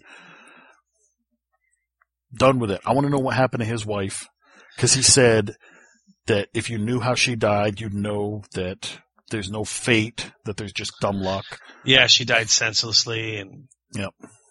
And I still think it's kind of interesting. I mean, how would you react if all of a sudden, she has no, that's the other thing too, is when they come back from going in time, and they come back to the new timeline where everything's changed, they don't possess the memories. Right. You know what I mean? It's not like every other thing where all of a sudden, even with Frequency, where they get the memory of what had happened. Right. So, I find that, I kind of like that. I do kind of like that aspect of the story, that they don't know. Because it does make it more interesting. Especially when they're trying to convince people, no, originally it was John Wilkes Booth. Well, it wasn't anymore. Yeah. But good show. I'm really enjoying it. It's solid. It's not like, I don't jump at the opportunity to watch it every week like, oh my God, Timeless is on. But I definitely enjoy it when I watch it. Yep. So. Yeah, no, I agree with you there as well. Yeah. I'll keep going. So Gotham, okay, this is all I'm going to say about Gotham. I actually am starting to like the badass chick duo of Tabitha and Barbara. The Sirens? Yeah. I am starting to like that. I am as well. I don't know if Nigma's really being the best friend of Penguin, or if Nigma's out for himself. I think it's both. But he clearly, sets up Butchie. Yeah. And Which he had it coming. Yeah, oh yeah. He did. And then the whole Selena and Bruce feeling things I could do without. My notes, I had 2 of them. Seriously, Bruce's storyline is now about waiting for a sign to be with Selena. That's what Bruce Wayne has been reduced to in Gotham. Yep. And then the other note was Bruce Wayne, sexual predator. Because he gets her alone on a rooftop and tells her, I like you. And she's like, oh, please. And he like steps in really close. So he's like right on top of her and he's already taller than her. So he's like dominating her. And he's like, you have to feel it. You have to know there's something. I'm like, wow, this guy is a potential rapist. Calm down, Bruce. Yeah. You're a teenage boy with hormones. And kudos to Kat for looking at him and saying, you don't think that it's because I'm literally the only girl you know? I know, I thought that was funny. How many other girlfriends have you had? Well, none. Yeah, okay. So how the about money has nothing to do with it? The money has everything to do with it, yeah. Oh, yeah. I hate that. That's an argument, people are like, oh, well, money doesn't matter. You say that because you have money. You have money, If you did not have the money, you would say, holy fuck, money matters. It's like today. Today, the wife and I went to dinner at a place we'd never been to before. Lunch at a place we'd never been to before. And the only reason why we went is because she won a $40 gift certificate, from her work at this place. And it's called Bullwinkle's and it's in Waldoboro. And usually I'm hesitant to go to places new nowadays. And because you know me, John, I'm a very frugal person. And I hate the idea of going to a restaurant that I've never been to if I haven't heard a lot of positive about it and spending, $10, $20, $30, $40 and having it be crap. But today I didn't care because I had a $40 gift certificate. That covered my and my wife's and my son's entire meal with an appetizer. And I will say this, I will never go back there again because it was not good. So it was worth exactly what you paid for it? Exactly. But my point is, I actually didn't care. Like, it didn't bother me that I thought, like, when my food came and I was disappointed, I wasn't bothered. I was like, whatever, no big deal. It's not a loss on me because I had no out-of-pocket expense. So in that case, the money didn't matter. But if I was spending that money on that $40 on that meal, I would have been ripped for wasting the money on that garbage. Yeah. So anyways, that's how I, Supergirl. Did you watch Supergirl, John? Sure did. So, yeah. Metallo didn't last very long, but he did bring the havoc. Neither did Metallo 2. Correct. They both got wiped out pretty quick. Yeah. Metallo 2 especially. Metallo 2 had the unfortunateness of having no backstory and just being a red shirt. Just being somebody who helped develop Metallo 1. And they were like, great. So your brain is better suited to being a guinea pig, apparently. Right. Yeah, exactly. Instead of using you for the knowledge that you have, we're just going to make you the Metallo 2 and you're going to die quickly. Cat Grant's taking a leave of absence from Catco, so that's how they're going to save some money on Calista Flockhart there. Exactly. Drop the budget a bit. Yeah, well, because that was the one thing when it went to CW that we all kind of thought or heard or read was just like they're going to have to cut the budget somehow. Yep. So you may see less flying or this or that. I'm like, well, if you don't see flying, then there's no Supergirl. That's stupid. They got to leave that in. And they did it by getting rid of the DOE set is now less elaborate. Yep. And then, Calista Flockhart's going to take a leave of absence. Did you also notice that ever since she decided to be a reporter, etc., Kat calls her Kara, not Kara? No, yes. Sorry, not Kira. Not Kira, yep. And then, of course, she stands up for herself and proves herself to the guy that doesn't like her because I didn't hire you anyways. Yeah. She stood right up to him, and she also stood right up to Alex and told her, even though I've been living with you for my entire life and you guys raised me as family, this guy's my real family, so I want to go follow him, and you couldn't possibly understand because you're not superpowered. Yeah. And I went, really, guys? Come on. Yeah, that was this also storyline. Yeah, that was some pretty weak sauce storyline too. Best line of the night, though, goes to the guy playing Superman when they were facing down the armed assailants that drove his car into one of them and then backed it into the other one. They fired off several rounds. The bullets pinged off them, so he starts punching him. And he says, see now, if the bullets didn't work, why the punching? I never understood that. Yeah, I really like the guy playing Superman. Yes. And Rude brought something up that he had read that I hadn't heard, and I didn't try to research it either after he told me this, but there's a rumor that Superman may get his own show next season if it goes well enough. Interesting. And it would be on, like on the CW or not, I don't know. But it'd be like, well, I guess they'd have 5 nights a week DC stuff on the CW. But is that too much? Yes. It seems like a lot, really. And then, so Arrow started. Then you brought Flash into the universe. And then a lot of the characters from Arrow and Flash got their own spin-off for Legends of Tomorrow. So it was kind of cool you did 2-episode crossover. Now you're doing a two series crossover. And now you're going to do 3 series crossover with Legends. And it's like, that's quite a bit. And now they're going to do a 4 series crossover this year with all 4 of the shows. And it's like, all right, they all basically have the same showrunners. They all, so they're one big happy family. I think 5 would be too much. Mm-hmm. If they did the Superman series, but changed the timeline so it didn't take place the same as the others, maybe that would be cool. No. I think that would make it worse. But I was saying, you'd want it to be with the others but then does it get too hard? Or do you just leave him as a guest character? Right. I don't know. Regardless, I like the guy playing Superman. I saw a commercial the other day for Hulu, and they were talking about different shows that they have in their library, and they said that they had the entire season of Smallville, and it was one clip from the show of Tom Welling running down the road with their, awesome running effects. And I thought about it, and I said, Smallville was nothing more than The Flash. Because they never let him fly, but they'd let him run up the side of buildings or jump really high, but he couldn't fly until the very end.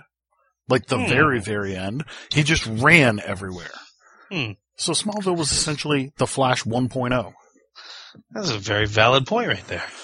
Yeah. Huh. Yeah, we never got to see him in the suit. That's still a dick move. Sore spot with me. Seriously, after all that time and energy and effort and all that time invested, we don't even get to see him in the suit, for crying out loud. Speaking of suits, Wynn alone single-handedly developed body armor for Superman and Supergirl to help protect them from the Metallo brothers. And it was a single shield across their S that fit right across the S. What if Metallo had fired at any other part of their body? Yeah, right. And he developed it using the technology they got from Kara's aunt. Yeah, and then it could take the full force of that kryptonite beam to it, but one punch and it was down. Do you think that the rest of the Kryptonians that were such a key players last season are going to be gone from the storyline? Yeah, I think so, because, budget. Yeah. Yeah. But hey, Linda Carter's on the show, so hey, that's kind of neat. So, all right, S.H.I.E.L.D. this week. Mm-hmm. This is what I'm going to say about S.H.I.E.L.D. I got a lot of hype from people saying how awesome this is going to be, how much you're going to love it. I can't wait to have to hear about it. And here's my analysis of S.H.I.E.L.D. If the episode is 45 minutes long without commercials, it was 37 minutes of garbage and then a few minutes of awesomeness, and then it wrapped up really well. Yeah, I think that outside of the actual Ghost Rider fight with James, it was a filler kind of episode. I mean, I liked the way that they chased the Ghost Rider car into an invisible Quinjet. That was kind of funny. Yep, that was cool. I mean, a nice cool car chase scene. That was cool. I agree. But a lot of it, focusing on the fact that they were using May, the most discerning agent in the world, as the Turing test for Ada. It felt like a Three's Company episode. Every time Ada would start to talk, they'd be like, she's from Canada, Mr. Furley. Now, did May pick up on the fact she was an android? No, she did not. Neither she nor Coulson, but Simmons did. Oh, Simmons did instantly. And of course, she has a polygraph tomorrow. That's right. Dun, dun, yeah. dun. Exactly. But when James whipped the chain back and Ghost Rider caught the chain, that was badass. Oh yes, it absolutely. Was. And I love the line of Coulson going, two fire guys. I think I wrote Two that. fire guys at the fireworks Did factory. two fire dudes just drop into a warehouse full of fireworks? You had to see that coming. Come on, you had to see that coming. When they all run out, yeah, that was pretty fantastic. And I love how Reyes comes dragging him out by the chain. He's like, Yes. you said alive, right? Yeah, and then now he's got his chain. Yeah, no, their fight was pretty awesome. Like, yeah, that was really awesome. But then we also got introduced to the idea of the Darkhold, which is this magical book of something. Nobody really knows what it is because nobody's ever been able to find it. Fury never found it. The Red Skull never found it. Whitehall never found it. So of course they're going to find it. Of course they are. Yeah, of course they are. But anyway, so I thought the end of the had some good was moments. good. I thought the end of the episode was good, but throughout the episode, I didn't think it was all that awesome, but whatever. Do you think that now they've found a way to stop, like, they found out that James had willingly let the watchdogs piggyback the signal off his watch so that they could get the list and find out where the targets were? Do you think that now that they know that, they won't have to worry about the watchdogs having all that info anymore, or do you think they'll find another way? I mean, do you think that this episode wrapped up that loose end?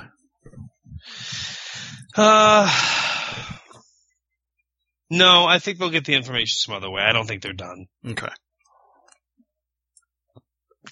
Yeah, I definitely think they're going to get their information some other way. So, anyhow, so let's see here. I'm going to say really quickly that Lucifer this week was goofy. Oh, please do talk about Lucifer. It was goofy. It culminated in a girls' night, which was Maze and Chloe and the psychiatrist lady and the new CSI tech there. And it was just kind of ridiculous. I still keep watching the show, but it's getting goofier and goofier every week. And mom is adjusting to her new suburban housewife life. She doesn't like the kids very much, but she found that her husband's easy because every time he starts to ask questions that she doesn't know the answer to, all she has to do is have sex with him and he stops asking questions. Yeah, I don't miss not watching that show anymore. Yeah. How much longer are you going to stick with it? I think that I'm going to give it, I don't know. There'll probably be a cutoff point. Like there'll be one episode when I'm like, throw my hands in the air and done. So I'm just going to keep going until then. Enjoy it while I can. See if they manage to bring it back around to less goofy, more biblical, serious kind of stuff. You know, when it started off, it felt like it had a Constantine kind of theme to it. Yeah. But no, I mean, now it's like a spring break kind of thing. Yeah, I don't know.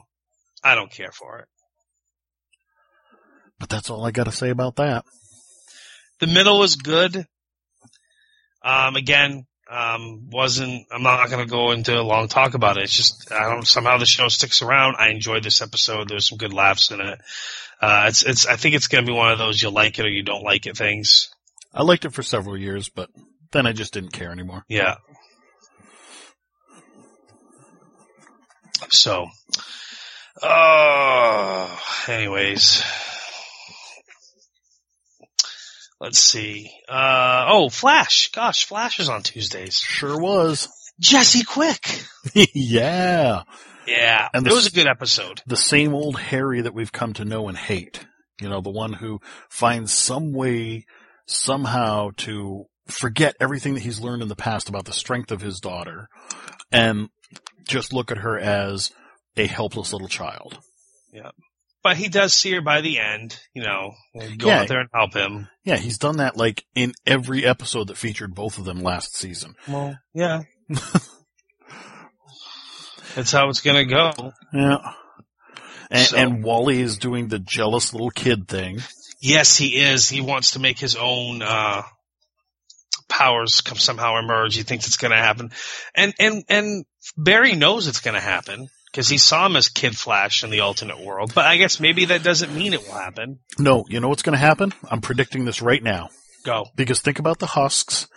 Alchemy is going around. And that's the thing. So Wally is all jealous and he's all pissy. And so Alchemy's going to be like, I can give you your speed. And he's going to become a rival of the Flash. Because he's going to be like, I should have been Flash all along. In the other world, I was Flash and you took that away from me by resetting the timeline. And yeah, so they're going to make Kid Flash a villain. I think I thought of that at one point, but I guess I dismissed it. And remember last week I said how Alchemy sounds like Jigsaw? Yes. That's because Tobin Bell does his voice, but he's uncredited. That's why. He's uncredited as doing the voice of Alchemy. But yeah, it's Tobin Bell. So it is Jigsaw. Nice. I like the fact that we had a villain Magenta, so the color Magneto. Pinkish purple, just like what Magneto wears, who can control metal.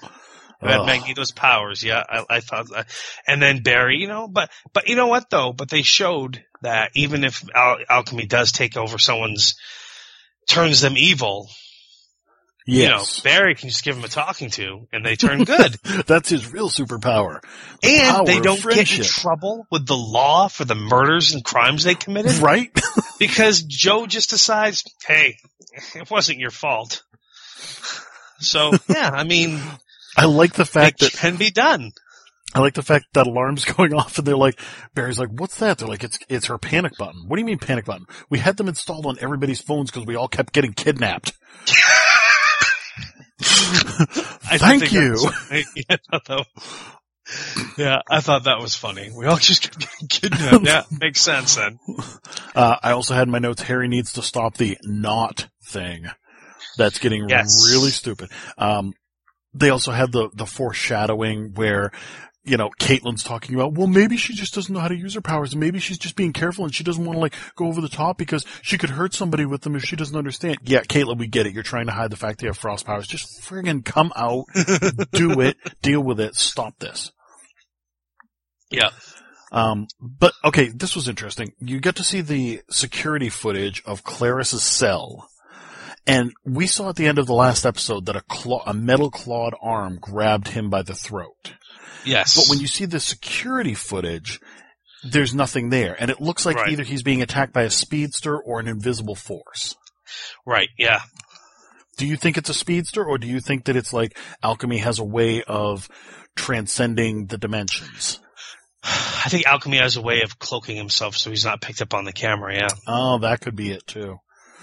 Yeah. Yeah.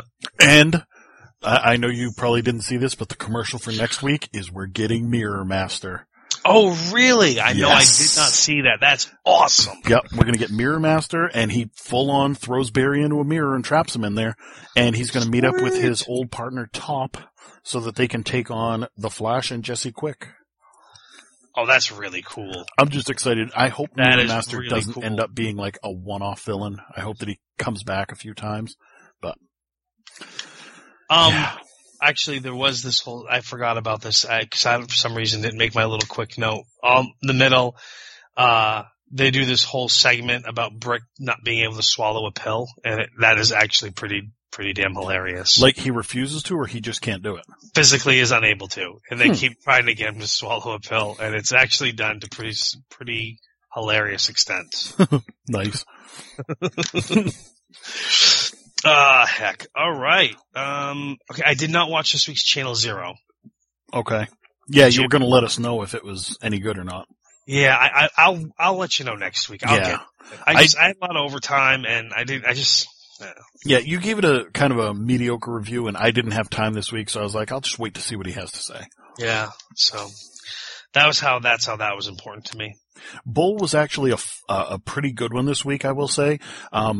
It was the same kind of theory, but they couldn't use any of their technology because they were dealing with a jury that was in a southern town where everybody knows everybody. Like, the tornado warning was going off, so the judge was just like, who wants to be on the jury? And a bunch of people raised their hands, and he's like, you, Alice, and you, Buford, and Ted, no, you're not going to do jury duty because you got that fishing trip coming up. So it was interesting to see that kind of thing added to the justice system, but otherwise, just a good episode. I enjoy the show for what it is. That's cool. Yep. Okay, so Superstore. I watched last week's episode with Dares, and that was absolutely hilarious. Wasn't that awesome? Flippin' awesome. Yes, absolutely. Absolutely hilarious. Loved it. This week's episode with the dogs, it was okay. Yeah, I hated Glenn's story of trying to help them get a house, and he was going to co-sign on it. And I know, that was dumb. It was really dumb. I liked Cheyenne's whole twist on, well, there is this really smart guy who likes books, and he really wants me, and it turns out to be one of the teachers. Yeah, that's highly inappropriate too, Cheyenne, by the way. But the best part was Dina and the rules. Oh, yes, that was good. It made me think of our old days at Movie Gallery. Oh, my gosh. The way Garrett would follow her around, he'd be like, I'm sorry. According to the rule book, employees are only allowed one 15-minute restroom break per shift, and you already took yours. Yeah, rules are exactly. Rules. Yeah, but I didn't even go last time. It was a false start. Yeah, I'm sorry. Rules are rules. And then afterwards, oh, I'm sorry. Our bathrooms are for customers only. Right. She's going to buy something. You're going to pay for this tomorrow. I'm off tomorrow. Well, the day after that, I'm off the day after that. Well, Sunday. Oh, wait, no, I'm off Sunday. Yeah. So the whole dog storyline I didn't care for, but the rest of the show I thought was pretty funny. Yes. And honestly speaking, the whole thing with her and Garrett started because she said, hey, clock in at some point. You forgot to clock in this morning. He's like, well, can't you just fix it? And she's like, no. That's against the rules. And he's like, but you're not going to pay me for the 2 hours that I've been here? She'd have to do that. Oh, yes, absolutely. Legally speaking, she'd have to. But he went the other route and said, I'm going to have fun with this. Oh, yeah, no, and it was great. Yeah. Making her eat her lunch that fast. It's so hot in my mouth. Yeah. 45. 44. It's burning my mouth. Yeah, it was a good episode. Yep. Except for the dog storyline. Yeah, but anytime you put those two together, Mateo and, what's his name there, it's just not that much fun. We never got to find out what happened with Mateo's date. Oh, yeah, I know, the way she thought the whole episode, because he's not allowed to talk about it, that's why. Right. Yeah. Because the whole episode he's thinking, oh, this guy likes me, he's hitting on me, blah, blah, blah, and then at the end, oh, you've never been asked on a date before? Oh, this is what's happening? Yeah. Oh, but we gotta keep it a secret. I don't really care for Mateo's character. I don't either. I've known too many people like that. So I don't care if we ever find out what happened on this date. Too many overachievers who try to suck up to the boss. Don't like them. Yeah, I don't like them either. The Good Place? So, A Good Place. Yeah, so I thought it was very interesting when I guess, the end of the episode. Mm-hmm. That's why I'm jumping right to it. And Kristen Bell stands up and says, I don't belong here. I'm the reason why. Yep. And I have a feeling that it'll get played off. He'll say, oh no, you're supposed to be here. I don't think that she's really gonna get to confess.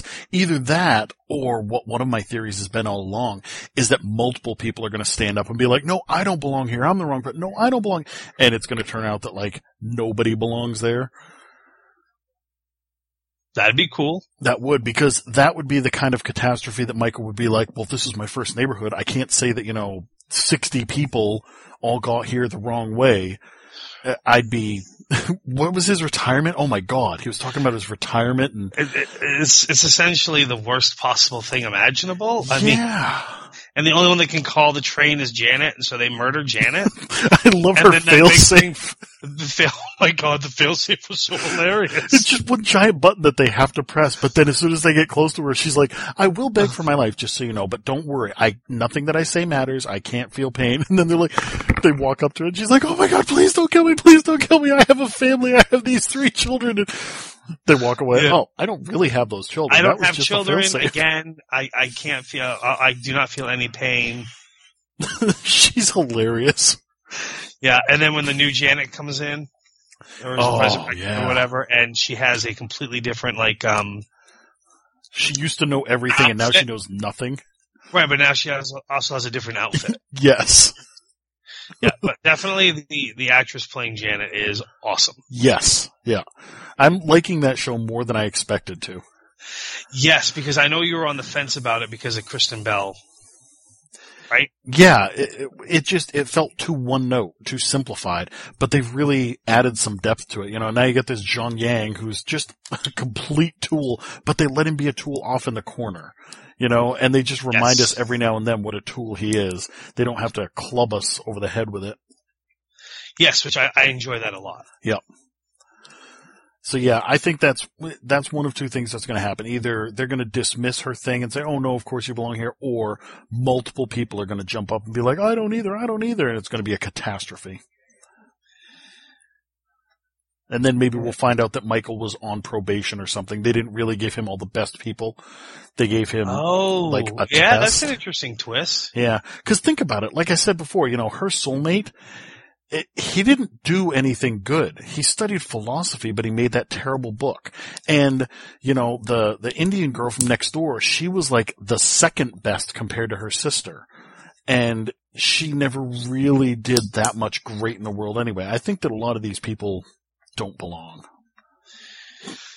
Yeah, I didn't think about that, but other than write that book and just be a wholesome person, I don't know what he did that generated him adding up such a high score that he could get to the good place. Right. Valid point. So American Horror Story. I know you're not watching. I will, but I read. Go ahead. You've read? I read about the big twist and what happened, and I was not impressed. Neither was the person that wrote the article. And you sounded disgusted by it. Yeah. So essentially, this is what happens. The show opens with a title card.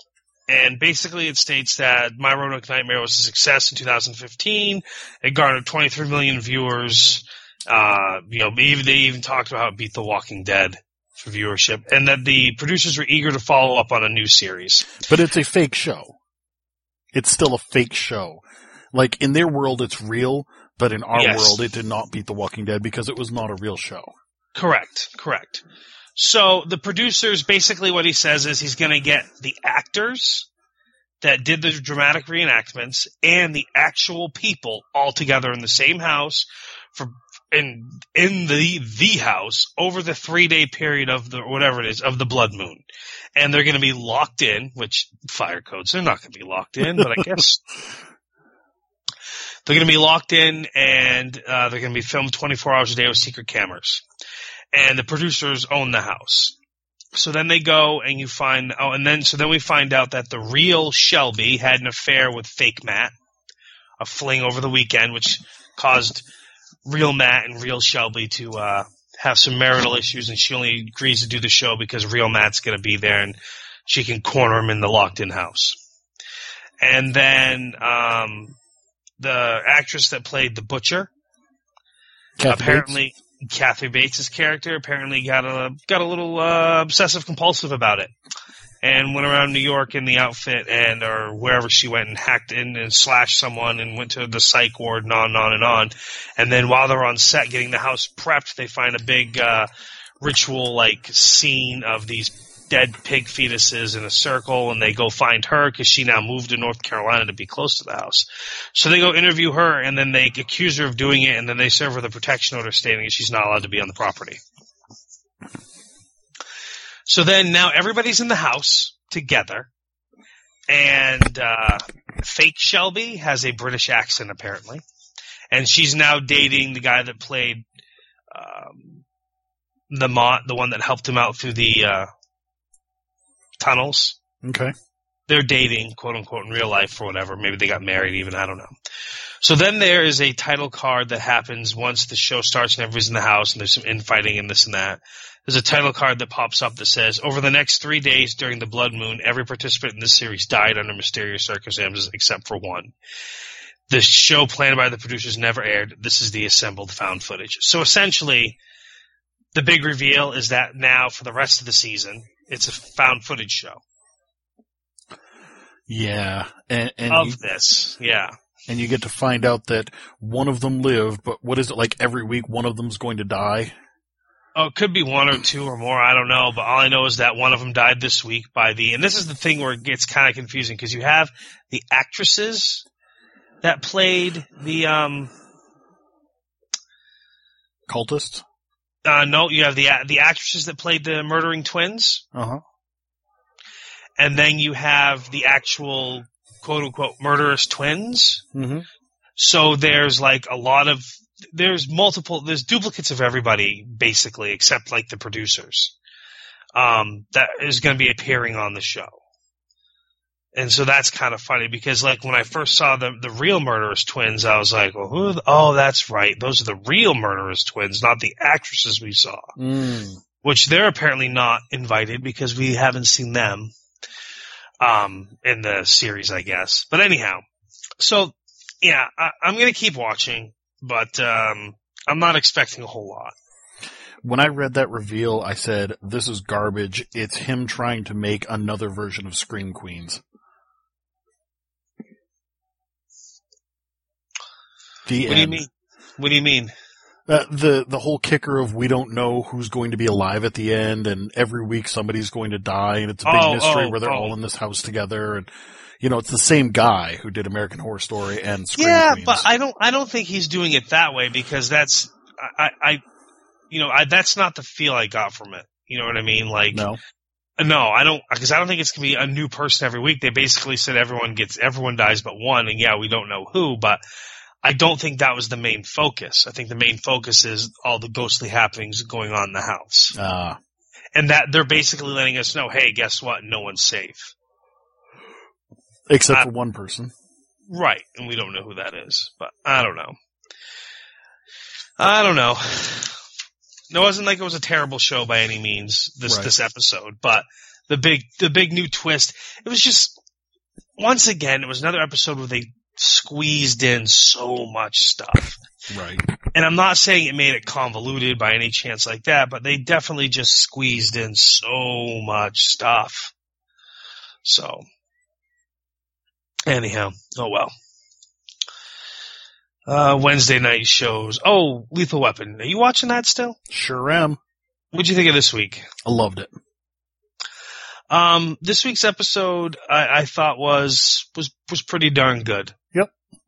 Riggs met someone crazier than him. I wrote down Riggs has a new friend. Yeah. Riggs met someone crazier than him.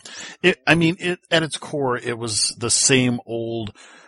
You've seen that storyline played out a million times. You know, the guy connects because they were both war vets, and he's able to talk to him about how terrible it was and all the nightmares he had as well. And it's meant to tug at those patriotic heartstrings. I get it, but they still did a good job of it, I felt. Yeah, no, I thought they definitely did a good job of it. I don't know anyone like that in real life, so you know what I mean? So it's kind of hard to relate on that level. Like, would someone really just grab the security guard and start bashing his face into the jewelry cabinet counters? You know what I mean? Stuff like that. So there were a few over-the-top things in the episode. I like the fact that the girl came in and she's like, it's Riggs. Well, what does he want? He's calling for backup. Yes. Send everyone! Yes. SWAT, hostage negotiation, everyone available, call people in. Yeah, I thought that was great. If Riggs is calling for backup, it's nuclear meltdown. Yeah. I did not like how over-the-top Murtaugh was going with the hot assistant that his wife had. Denzel. Oh, yeah, that was stupid. It was really stupid. He was acting like a teenage boy. Oh, because he's all insecure about himself. He's 50. He's not going to act that way. And then his wife's not leaving him. Right. At the end, when they had to get rid of the bomb vest, and so they decided the best way to do that was to simultaneously throw it out the window and jump, and Riggs jump turns and twist and shoot. One shot and it explodes, and they both managed to hit that pool, and that was ridiculous. Yeah, I think Aaron Bell was cheering for that. Yeah, I didn't like that part, but otherwise, I did really like the episode. I agree. I don't think SVU is on this week. Because I didn't get a new episode on Hulu for it. No, the presidential debate was on Wednesday night and it cut into a lot of Yeah, stuff. I don't know. I don't think Criminal Minds was on either. Nope, Criminal Minds was not on. Designated Survivor was not on. I did not watch Frequency. Oh, okay. I actually just forgot. Okay. I meant to watch it at one point, and then I was like, I'm going to watch Ash vs. Evil Dead, and then, I don't know, I just forgot to watch it. Feel free to talk about it. One of my notes on it was that I had two main notes. One is this show's getting a bit CW-y. Yep, I believe it. Yeah, her story seems to be focused more, like she actually had a part in this where she was convinced that the guy with the shed in his backyard was the Nightingale killer. And so she's telling her dad, and she's like, here, the evidence points out, blah, blah, blah. And her dad's like, yeah, but the girl that he kidnapped wasn't a nurse. She wasn't a nurse, and the Nightingale did nurse. Well, you know what? It was early, and he was still feeling it out, and he hadn't decided on his MO. You go. So then later on, I swear to God, she yells at her dad for not talking her out of that. She's like, why did you let me go off? Why did you let me say that it was the Nightingale killer when you knew that it wasn't the Nightingale killer? And he's like, well, I didn't think that I could change your mind. She's like, you need to keep me in check. Yeah, that's making me not want to watch the show, really. It was really crappy, and I'm starting to feel like the reason that the movie worked was because it was a movie. And so they could they're trying to take the same story of the movie and stretch it out over all these episodes, and I just don't know that can work. When I heard the show was announced, my initial reaction was like, man, that's a great movie. Yeah. I don't see how that's going to be a good TV show. Mm. How are you going to do, cause the movie takes place over a few days, but it happens because of the Aurora Borealis. We have no reasoning as to why these ham radios are connected right now. Right. There's no explanation for it. Okay. And it's not location, because in this one, he actually goes to Satch's place to shack up for a while, and he's like, I see that before anything else, you set up your ham radio. Yeah. Well, he was using it in the hospital. Yeah. He was using it in the garage. He was using it in his apartment in the first episode before going to the hospital. Yep. So it's not a location-based thing. It's just, it works for some reason, and we don't know why. And truthfully, what's happening is exactly what I thought was going to happen. It's a great concept. It's not going to work in the world of television. It's going to fall on its ass, and that's what it's doing. Because they're trying to tell the exact same story but stretch it out. Like I had said early on, if they could wrap up the Nightingale thing and then have her helping him solve other unsolved crimes, then that's one thing. But because it's the same story, like at one point, she had him tracking down this Goff guy in the past. Yeah. And meanwhile, she found him. She interrogated his mom and grilled her and said, he did all this stuff. So she found him in the present. I say the future, but in the present.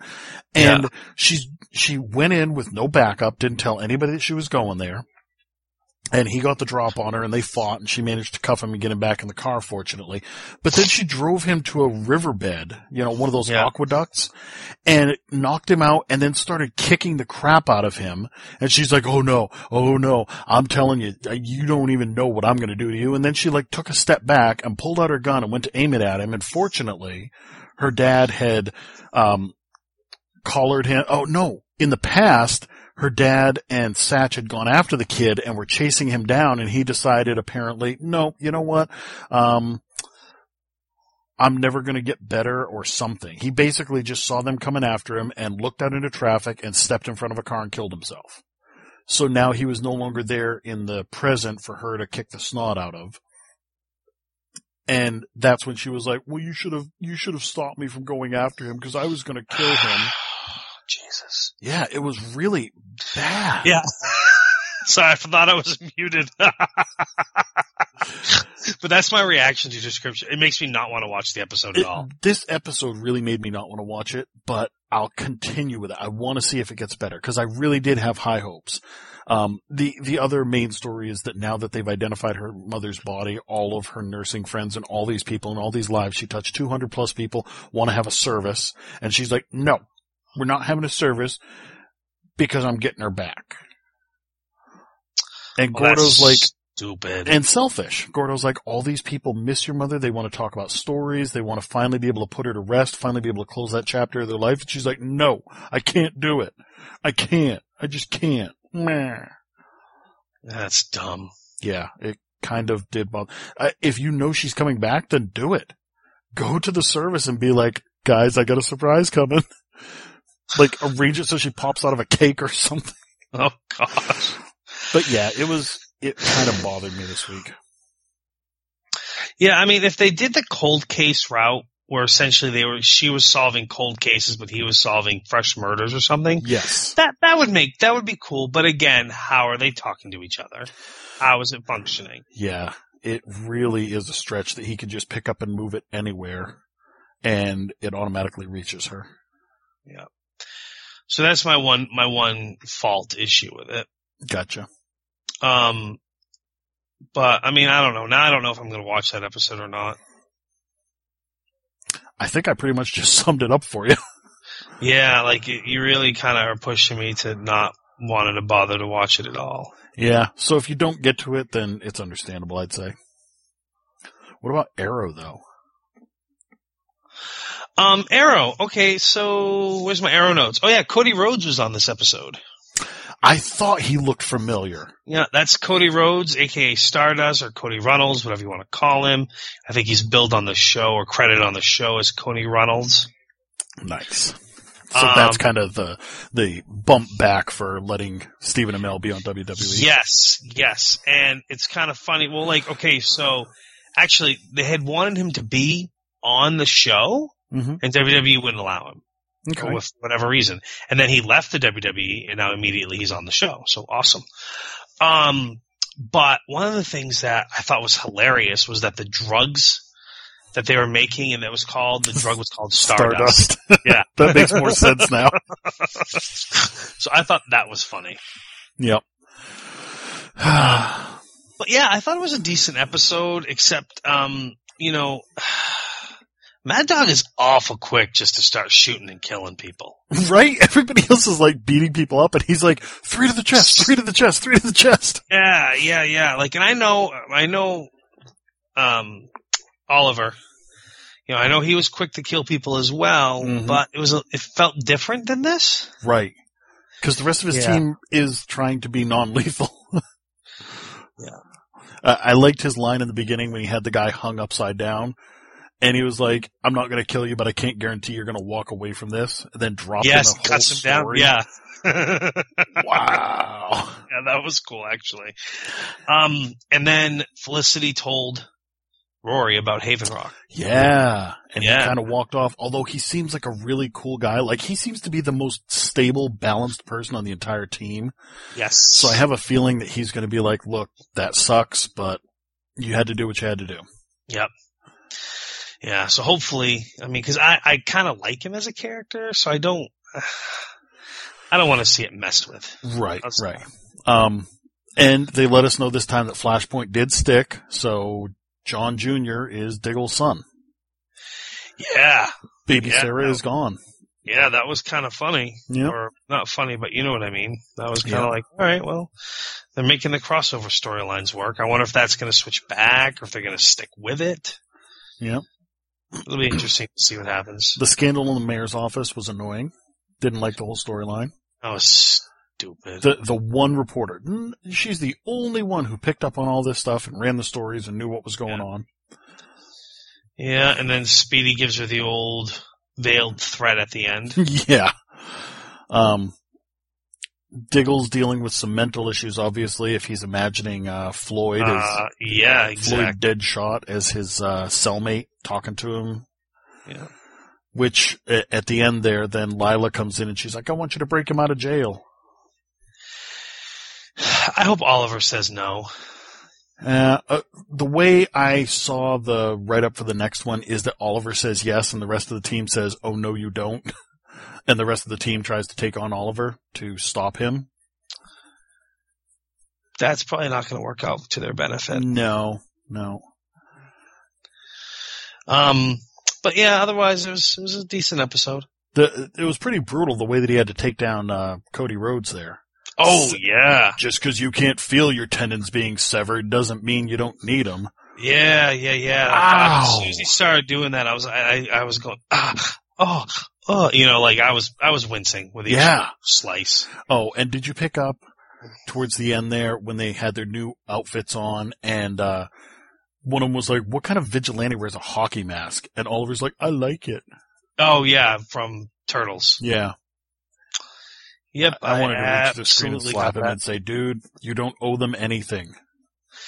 Yeah, the way they portrayed Casey Jones in that movie, I don't want to talk about it, because I just vowed never to talk about that flick after watching it. I still hate Megan Fox. So moving right along. Legends of Tomorrow. Let's finish up the CWDC week. Sure. So I'm pretty sure that opening fight sequence with the JSA was supposed to be some big grand bit, and it wasn't. You know what's funny? Yeah. That night, I looked up and it said that I was recording, but I looked at my list and it was not recording. Yeah. So I stopped the recording and then started it up again, and I actually got the episode, but I missed the first 1 minute of it. So you missed the fight. I missed the fight, and I missed the reason that they were worried about the JSA dying in Paris, and I went, I'm still going to keep watching, and I don't think I missed much. No, okay, so what happened was they had this big fight. Must have missed more than 1 minute. Maybe it was 2. Well, no, because they had a big fight. The JSA brings them back to their headquarters. They have a phone that goes direct to the president. Did you see all that? Nope. I picked up when they were actually in Paris looking out, and they said, so this is where the JSA is going to die. You missed like the first 5 minutes, I guess. Then. Okay. So basically what happens is, how the ending of the episode was, oh, hey, it's the JSA. Mm-hmm. Okay, well, the JSA says we're going to bring you in, and they're like, well, no, we're not.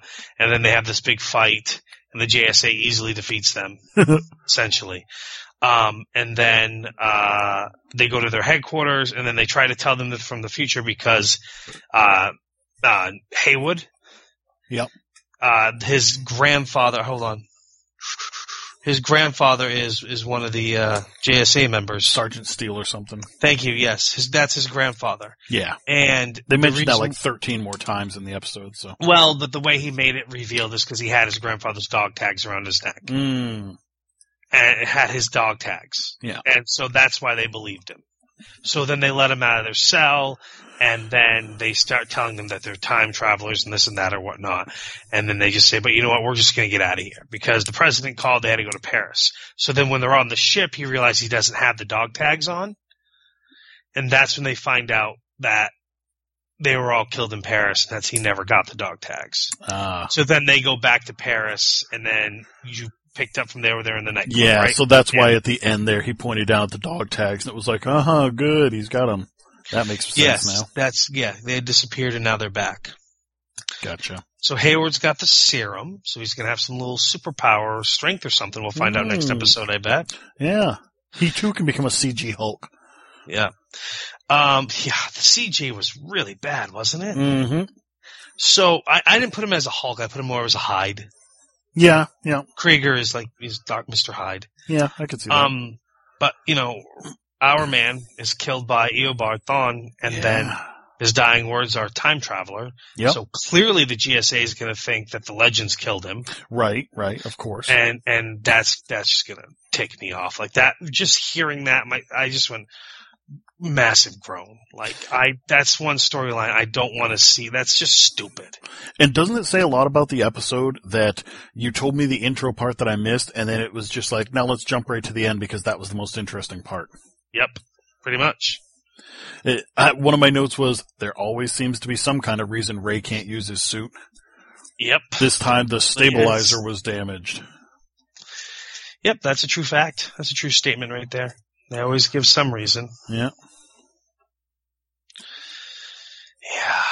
Yeah. It was a very humdrum kind of episode. I don't feel that they really did anything of import. They kicked butt. They beat the super soldier serum that couldn't be called the super soldier serum because, the last Nazis that did a super soldier serum were in Marvel. Right. So this had to be the super serum or Yeah, something like that. Something similar. Yeah. But, yeah. So Supernatural. Unless you had more Legend stuff. Nope, I did not. Okay. So Supernatural. the show, I don't feel like it has any direction right now. Like, usually we know at the beginning of the season what the end goal is to defeat whoever, whatever. Mm-hmm. And I don't feel like this show has any direction. And it's annoying me. Essentially, Sam has been captured by the British Men of Letters chick, and Rowena's back in this episode, and she's basically trying to get out of the life of, being a witch. She just wants to try and be normal, but of course she wants to sucker in some rich guy to take care of her. And then Crowley shows up to try and talk her into defeating Lucifer and putting him back in the cell, because he hasn't fully bonded with his new body, because that was one of the things that he's jumping from person to person to person and burning them out because they're not able to hold him. You know what I mean? You remember that aspect of the storyline? Oh, yeah. And of course, until he jumps into Rick Springfield. So now Rick Springfield is on the show as Lucifer. We've always known he was the devil. Pretty much. Just ask Jimmy Hart. And for that reference, Google or YouTube, Eat Your Heart Out, Rick Springfield by the Mouth of the South, Jimmy Hart. So it's from the wrestling album, circa 1985. So anyhow, so when Rowena and Crowley can't kill Lucifer after he takes sulfuric acid to his meat suit's face, and then Lucifer just pulls out his wings and heals himself, Crowley takes off and leaves his mother behind. And Lucifer isn't going to kill her. He's basically going to make her his guinea pig pet thing, I guess. So then Dean and his mom and Castiel find the house where Sam's been held. And Castiel can't go in because it's been warded. So Dean goes in by himself. Of course, he gets captured immediately. And then Mom shows up, and then everyone gets in a big fight with each other. And as far as the British chick, and she's getting beaten up. And then, of course, she does some spell to threaten them and get the upper hand. And then they get the upper hand back. And then some other guy shows up in the house with Castiel, and he also works for the British Men of Letters. His name is Mick. Are you describing an episode of Supernatural or an episode of Monday Night Raw? Yeah, I know. So Mick, yeah, I know. So Mick shows up with Castiel and basically tells the Winchesters, look, she was wrong. She did the wrong thing. We're going to take her back to England. She's going to be punished. Yes, we want to work with you guys. Yes, we want to find things out, but we don't want to go the way she did. Sorry, fellas. And then a folding chair to the back of the head. Yeah, and then eventually they go back to the bunker, and then they're all feeling better again, and then they have special mommy-son moments. And then the end of the thing is the British chick telling Mick, well, they gotta be stopped, and people don't, basically she's just continuing to perpetrate her agenda. Mm-hmm. And he's just like, no, okay, well, I did call in this one guy. So essentially, all right, this is what's going to happen now, I guess, is the Winchesters are being hunted, I guess. I don't know. Yeah, it's that exciting. If your goal was to get me to watch the show again, it did not succeed. Yeah, no, at this point, I'm just trying to convince myself to keep watching. Gotcha. Again, I don't feel like there's a direction to the show.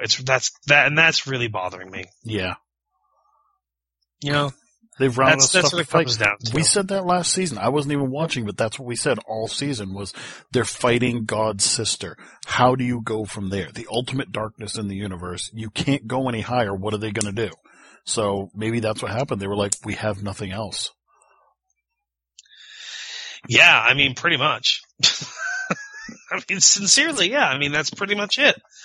I don't know. I mean, if we could go through the list of everything they've done, and it is to the point now. It's like they couldn't. I'm not going to, but it is. It's to the point now where there's nothing left to fight. So now the Winchesters are being hunted by this Men of Letters in England because they do things better there. I don't know. Yeah. So that's my last show apparently. Really? So you didn't watch This Is Us? Oh, I did. We did just watch This Is Us tonight. I skipped over that. Sorry. But I didn't watch, like, Black Mirror's back on Netflix as of Friday, but I want to sit down and watch it. I just haven't had a chance. I'll probably watch them tonight after we're done. Not me. Yeah. I know what I'm watching when we get done. You're going to watch The Walking Dead? I'm going to watch The Walking Dead. I've already gotten, as we were recording this, somebody sent me a message and was like, did you just watch that? And I'm like, I'm recording my podcast. Yeah. Sorry. Yep. Yeah, I know, like, my cousin Chrissy's like, oh my God, what are they doing? And she's like, it's like she's Facebook, like, she's almost like live tweeting, but it's live Facebooking. People don't seem to understand that is not what Facebook is for, that's what Twitter's for. Yeah, like this one here. No, don't say anything. I'm not. Why, oh, why Walking Dead? How the hell am I going to be able to sleep after that? Like, my whole thing is just blown up with, OFFS? I don't know what that means. O for beep's sake. Okay. I mean, you know what I mean? Like, just... Yeah. I've closed out my browser. Yeah, that's kind of like, I'm not watching Walking Dead right now, so I'm not too worried about it, but it's just like, everyone's being very respectful. They're being vague. They're not giving out spoilers, but they're just bitching. Yep. Yeah. So this is us. Yeah. This is us. Go ahead. No, I was going to say what? I was just going to say, This Is Us was a good episode. I was switching us back. Oh, okay, good. Redirecting us. Yeah, This Is Us continues to be a great show. It really does. And I'm always surprised. It really does. This one was very much like, the kids' version of the story was them dealing with the pool, which was a riot. We never had to do that around here in central Maine, but I loved the whole thing with the chairs. You know, you'd be like, oh my God, chair! And he'd just like bolt off. Yeah, you just jump away. And then like, when they went to go look for Randall and they jump up and someone grabs his chair immediately and runs away with it. Yeah. That one scene right there was so Kevin Smith in his original days that it made me laugh even louder. Yeah. Just the guy wandering over and like, cool chair.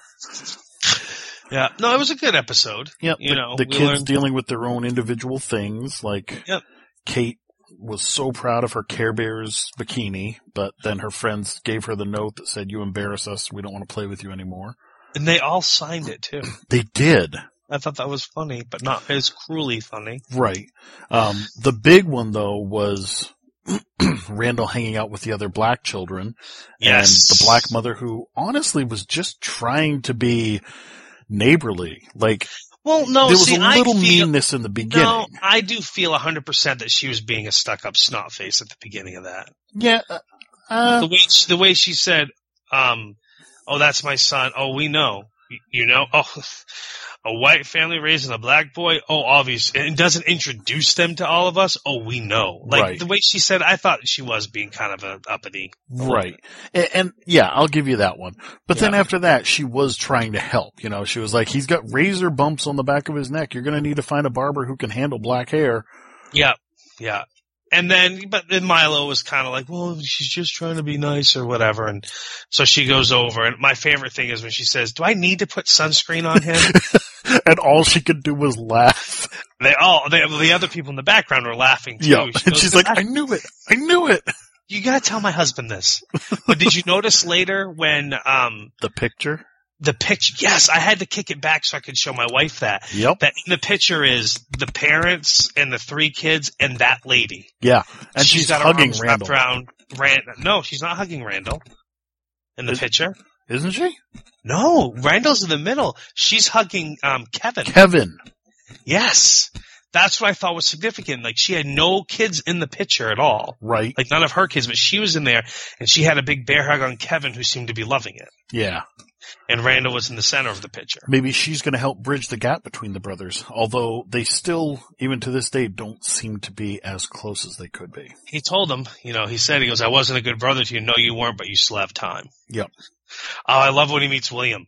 Yes. Oh, sounds like there's a long conversation to be had.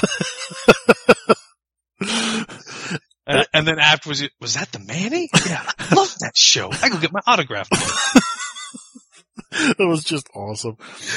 Yeah.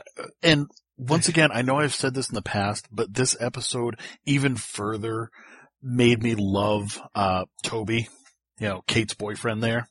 Yes, yes. Because he's always been a good guy, but he finally reached his breaking point this time, and he said that. Maybe I'm tired of being nice all the time. Maybe I'm tired. Oh, and then you and I have both had this discussion before in our separate pasts, but when, what did he say? He was like, some stranger tells you you're great and you believe her. I say it and you don't. Yes. And she's like, I don't understand why. But, he put his foot down. That is? What's that? I said, you know how infuriating that is. I sure do. Like, it is so frustrating. And he was saying that to her. He's like, I tell you all the time you're great. And you're like, no. This one person, this stranger tells you you're great. And suddenly you're like, I must be great. Oh, doesn't that just get you going? And she didn't have an answer for it because it doesn't make logical sense the way that it happened. It's so weird. There's so much stuff that has happened on this show that I can relate to, from little ways to major ways. It's stunning to me. Yes. Truly stunning. Yep. But he used to be married to Lindsay from Saved by the Bell, the new class. I can't think of the actress's name, but that's who that was. Oh, I never watched it. Yeah, I gave it that first season, and I realized they were trying to carbon copy everything. I mean, yeah, Screech, the Weasel, yeah. I liked how Toby he had his moment where he went off, and then he explained it all to her, but very aggressively, because he was mad. Yes. He's like, how about the fact that she cheated on me all the time, that I gained 95 pounds in 1 year, that she took half my life savings, half my everything when she left, and and then that he drank constantly, and that he was going to commit suicide and contemplated suicide. Yeah, absolutely. Yep. So she's not that great. So don't think just because she's skinny and beautiful that she's a good person. That doesn't make a good person. That was the lesson here, and amen to that. What was that? She said something about, Josie and I think, Rosie and I? How is this even possible? And then he's like, you know who's a good couple? And she's like, Matt Lauer and so and so. Savannah Guthrie? Yeah. And he's like, but I mostly meant Matt and Savannah. And she's like, they're great. Yeah, us. But I mostly meant Matt. Yeah. No, that was good. It was a good episode. Yep. Can I crash here for a little while? Yeah, I guess. Kevin got the part because of his celebrity status. Yes. And the actress hates that, but you know that they're going to end up dating. Well, if you're I don't know anything about acting, but when you're watching him audition for the role, he clearly is auditioning like it's a TV thing. Oh, let me redo that line. Yeah. Let me redo that line, and that was bugging the crap out of her. Oh, yeah. Yeah. You'll be, doing a scene with Miss Maine. Oh, that's fine. I've dated this. I've never hosted a pageant, but I knew Miss Vermont or something like that. I did, what did he say? I did Miss Southern Belle for Trump once or something. Yeah. So. It was a good episode. It was. It was a good show. It's a good show. It really is a good show. You have anything else? I'm all done. Let's see. I watched Blacklist, but I'll save that because you didn't watch it. Thank you. And next week's episode, as the commercial guy says, this is the episode you can't miss. Fair enough. Yep. Fair enough. I'm Falling Water, I watched the second episode of that. It's still kind of beyond explanation, so... All right. If you haven't seen it, see it. It's still really good, and it's following the same theme as Dirk Gently's Holistic Detective Agency, where everything's kind of connected. Yep. Once again, Dirk Gently's is my pick of the week, probably my pick of the month. This show is amazing. I'm probably going to watch that first episode 20 or 30 more times because it was so awesome. I'm sticking with Ash vs. Evil Dead as my pick of the week. MacGyver is still fun. I don't know. Tully sent me a message the other day, and he's like... I'm sorry, who? Mully? Yes, Mr. Mully sent me a message, and he said, just the fact that they used the line, did you just Donkey Kong that guy, is reason enough to keep watching MacGyver, and I agreed. He's liking it, I'm liking it. It's fun. He's still teaching us things like that on trains. They essentially have small torpedoes that are used to help with the braking process, and he attached one of them to a rolled up magazine, slammed it into a guy's chest, and torpedoed him out of the moving train. Awesome sauce. And the only other one is I'm actually watching right now. Did you ever see Expedition Unknown?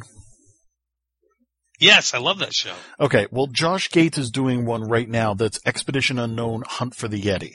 It's the one that he's loved the most. It's the one that he actually, back in the day, on one of his Expedition Unknown shows, on Destination. Yes, sorry, Destination Truth. They found the footprint. They did 2 episodes of that, actually, with the Destination Truth series. Well, this whole season of Expedition Unknown is nothing but Yeti hunting. And he's had 3 so far, and they've been really good. In one of them, he actually he went to a temple in, I believe, the Himalayas, and they had a Yeti scalp, what they claimed to be a Yeti scalp, and we got to see it, and we got to, watch him handling it, and it took them hours of negotiation. He's like, what happened next was 2 hours of going back and forth and negotiating between the guys at the temple and the translators and everything. They allowed him to take one single hair for spectrographic analysis. Ooh, is that from okay, was that they went to the temple in the first episode and the second time, and both times he tried to get a sample. Yep. So now, is it the same temple? I gotta watch it then. I believe that it is the same temple. I gotta watch it. He went to another temple where they had what they claimed to be was a Yeti pelt, and they would not allow the cameras in. And he did the voiceover later. He's like, I'd love to tell you. He goes, I can't do it justice without you being able to see it, but unfortunately none of you will ever be able to see it. But they allowed me in there. They allowed me to look at it. And yes, that really could have been a Yeti pelt. He also met a guy who covered his face with a mask because he didn't want people to know who he really was. And he was selling a skeletal Yeti hand. And it definitely looked non-human, but it was like this real shady deal, and he wanted to meet them like in the hotel room, and didn't want to be identified, and changed his voice and everything. And it was just skeleton bones, that looked like it could have been a hand. And they were like, well, what would you want for this? And he's like, 10 million. And they're like, wow, 10 million rupees? That's amazing. He's like, no, 10 million US dollars. And they're like, you're kidding.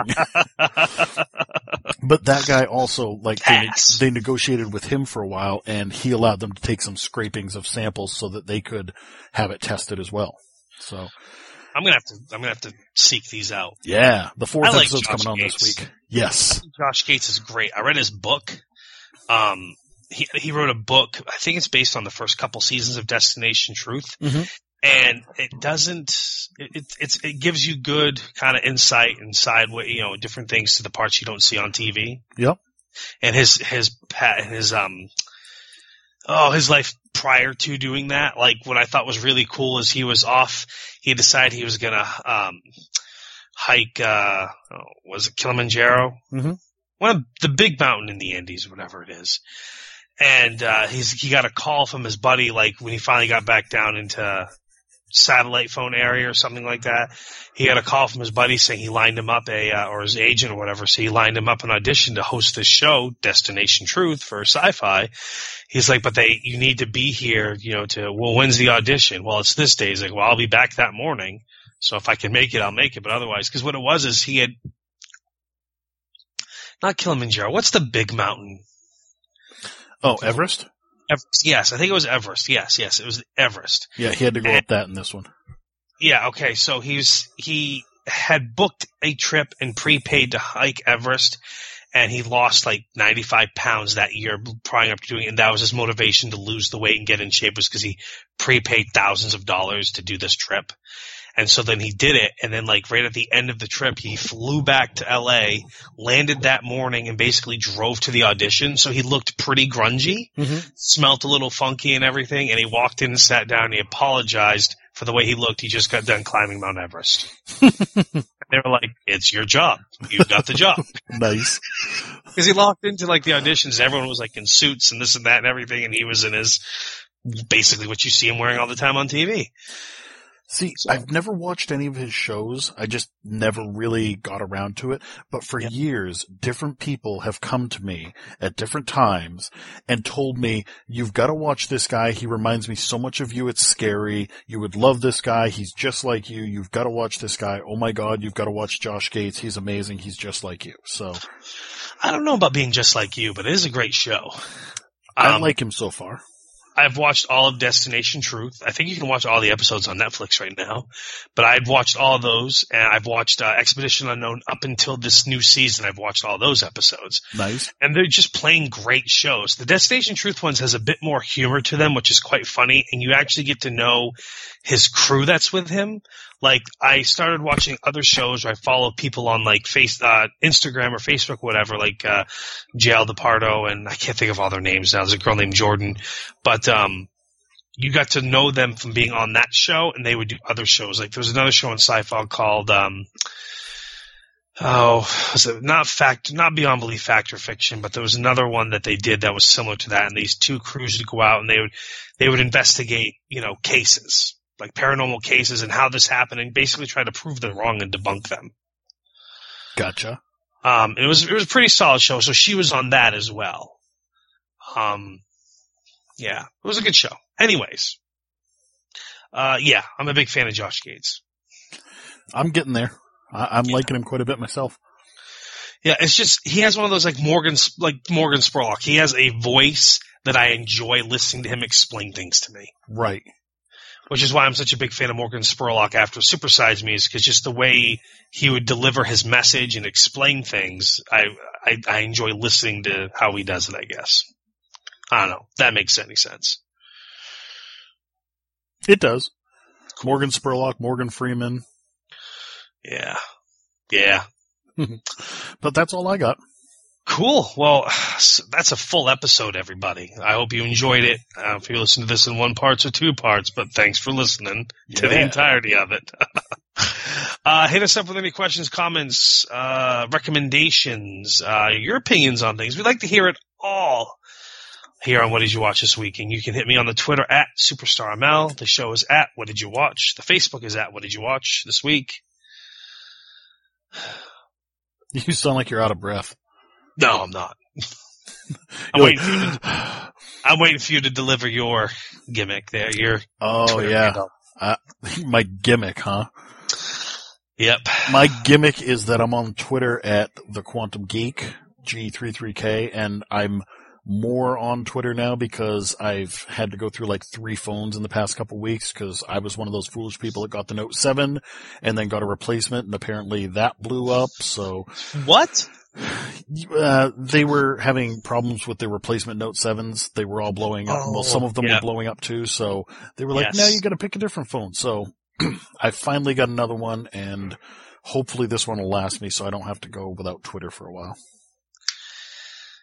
Well, there you go. Reach out and let us know, and John's phone won't blow up so he can get back to you. Yeah. Thanks. Cool. All right. Later.